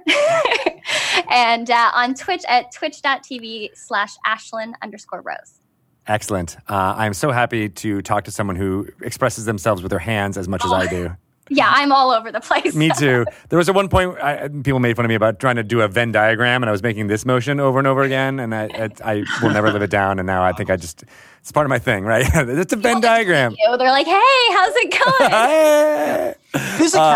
Physicality at the table is something that I really like doing. When you're playing as a dragon and you arch your back, or you are playing as a cyclops and you close one eye, or you're doing this as a 3-headed monster or whatever. For sure. So I am all for the physicality of showing what a Venn diagram is with your head. Nice. It's the only way. And I'm sure it's real clear to people. Like, this is Venn diagram. Yeah. I knew right away. You knew. All right. Well, thank you so much. You are all 3 wonderful storytellers, and I'm excited to see you in person at D&D Live. Well, thanks for having us on there and on this. Yeah, yes, thank you so much. Awesome. Great to talk with you. And check out the finale any way you can. And we'll have more news about more futures for Broken Pact coming up. That was such a fantastic interview. I love talking to creative folks, bringing in the ideas of what's happening in the Magic the Gathering lore and universe and story. There's so much going on behind those cards. Sometimes you only really get it in the flavor text on each of those Magic cards or in the artwork. And I love that in Guildmaster's Guide to Ravnica, the product that Dungeons & Dragons made last fall, that we brought a lot of that lore to life. And, we gave you the tools to bring it to life. And it is folks like Ruben and his cast from the Broken Pact that were able to bring it actually to life and for all of you. So I hope you have enjoyed what's been going on with those characters. I certainly have. I've been playing a lot of Magic lately, both digitally and paper. So I'm love seeing all those come to life. So here's to more, and they're going to be at D&D Live. So I'm excited to see what they bring to the table there. I let you know about a whole bunch of products in the intro, and so I don't necessarily want to go over any more, but I do want to make sure everyone knows that Stranger Things D&D role-playing game starter set will be in stores very soon if it's not already available to you. That is a way to get Stranger Things fans, people who love that show on Netflix, which is basically a love letter to Dungeons & Dragons as well as kind of 80s action, occultish type movies in the 80s and 90s. By what's shown in that show about role-playing in Dungeons & Dragons gets that, carrot shown up in people's brains, and they might want to try to jump into playing Dungeons & Dragons. Well, that's what this starter set is all about. It is the basic rules of Dungeons & Dragons contained within a dice set, an adventure that is made to look like it's from Mike's notebook, which I think is super cool. The adventure is called, let me make sure I get it right, The Hunt for the Thessal Hydra.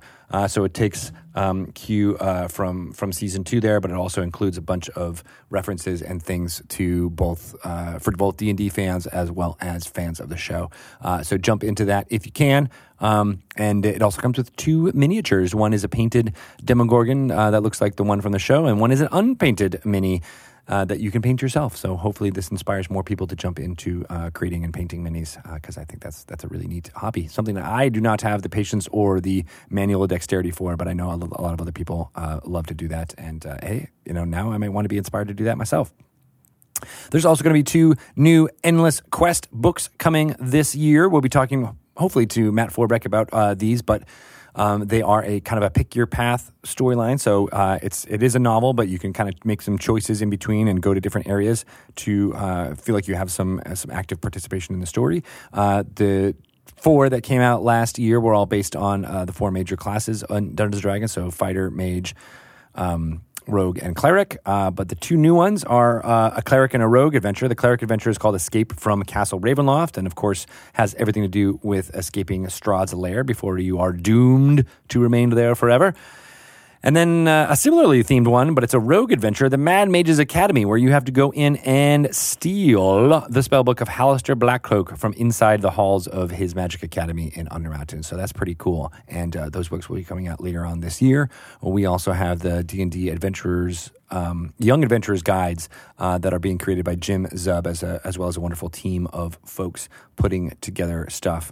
Those are kind of the bridging the gap between starter set to jumping into the core rule books of the Player's Guide. It has a lot of themes about Dungeons and Dragons that may not be familiar to young readers. They're designed for readers from 8 to 12 years old. And it gets, the fun of what makes Dungeons and Dragons cool kind of across, and then hopefully allow them to jump in and start playing with all of those concepts and themes in their brains already. So those are pretty cool. Those are coming out, 2 of them in July. And 2 more coming in later on this year. So we'll be talking more about those in the weeks to come. But just want to make sure those were on your radar for people who are parents and or just like reading amazing books. Yeah, that's it. I would tell you I would spoil all of the Avalon Hill news here for Shelley, but I think she would possibly never come back on the podcast. But I will be doing that for sure at D&D Live 2019 when we're streaming live in front of hundreds of and maybe even thousands of people. So I'll put her on the spot and make sure she tells you everything about what's happening there. All right. Well, that's it. I am at Greg Tito. You can follow me there on Twitter. I'm also on Instagram at Greg_Tito. If you want to find out everything about Dungeons & Dragons, go to dungeonsanddragons.com. If you want to find out more about D&D Live, that's at dnd.wizards.com/D&D Live 2019. Check out all of our social on Twitter at wizards_DND or on the Dungeons & Dragons Facebook page. We also are on Instagram as well. We'll be doing more posting there, definitely from the event, as that is a picture-perfect area. It's fraught with amazing photos and images, so we will be posting a lot of those over the course of the event in May. So go ahead and give that account a follow as well. If you want to find out about Avalon Hill stuff, go to their Twitter page at Avalon Hill 2.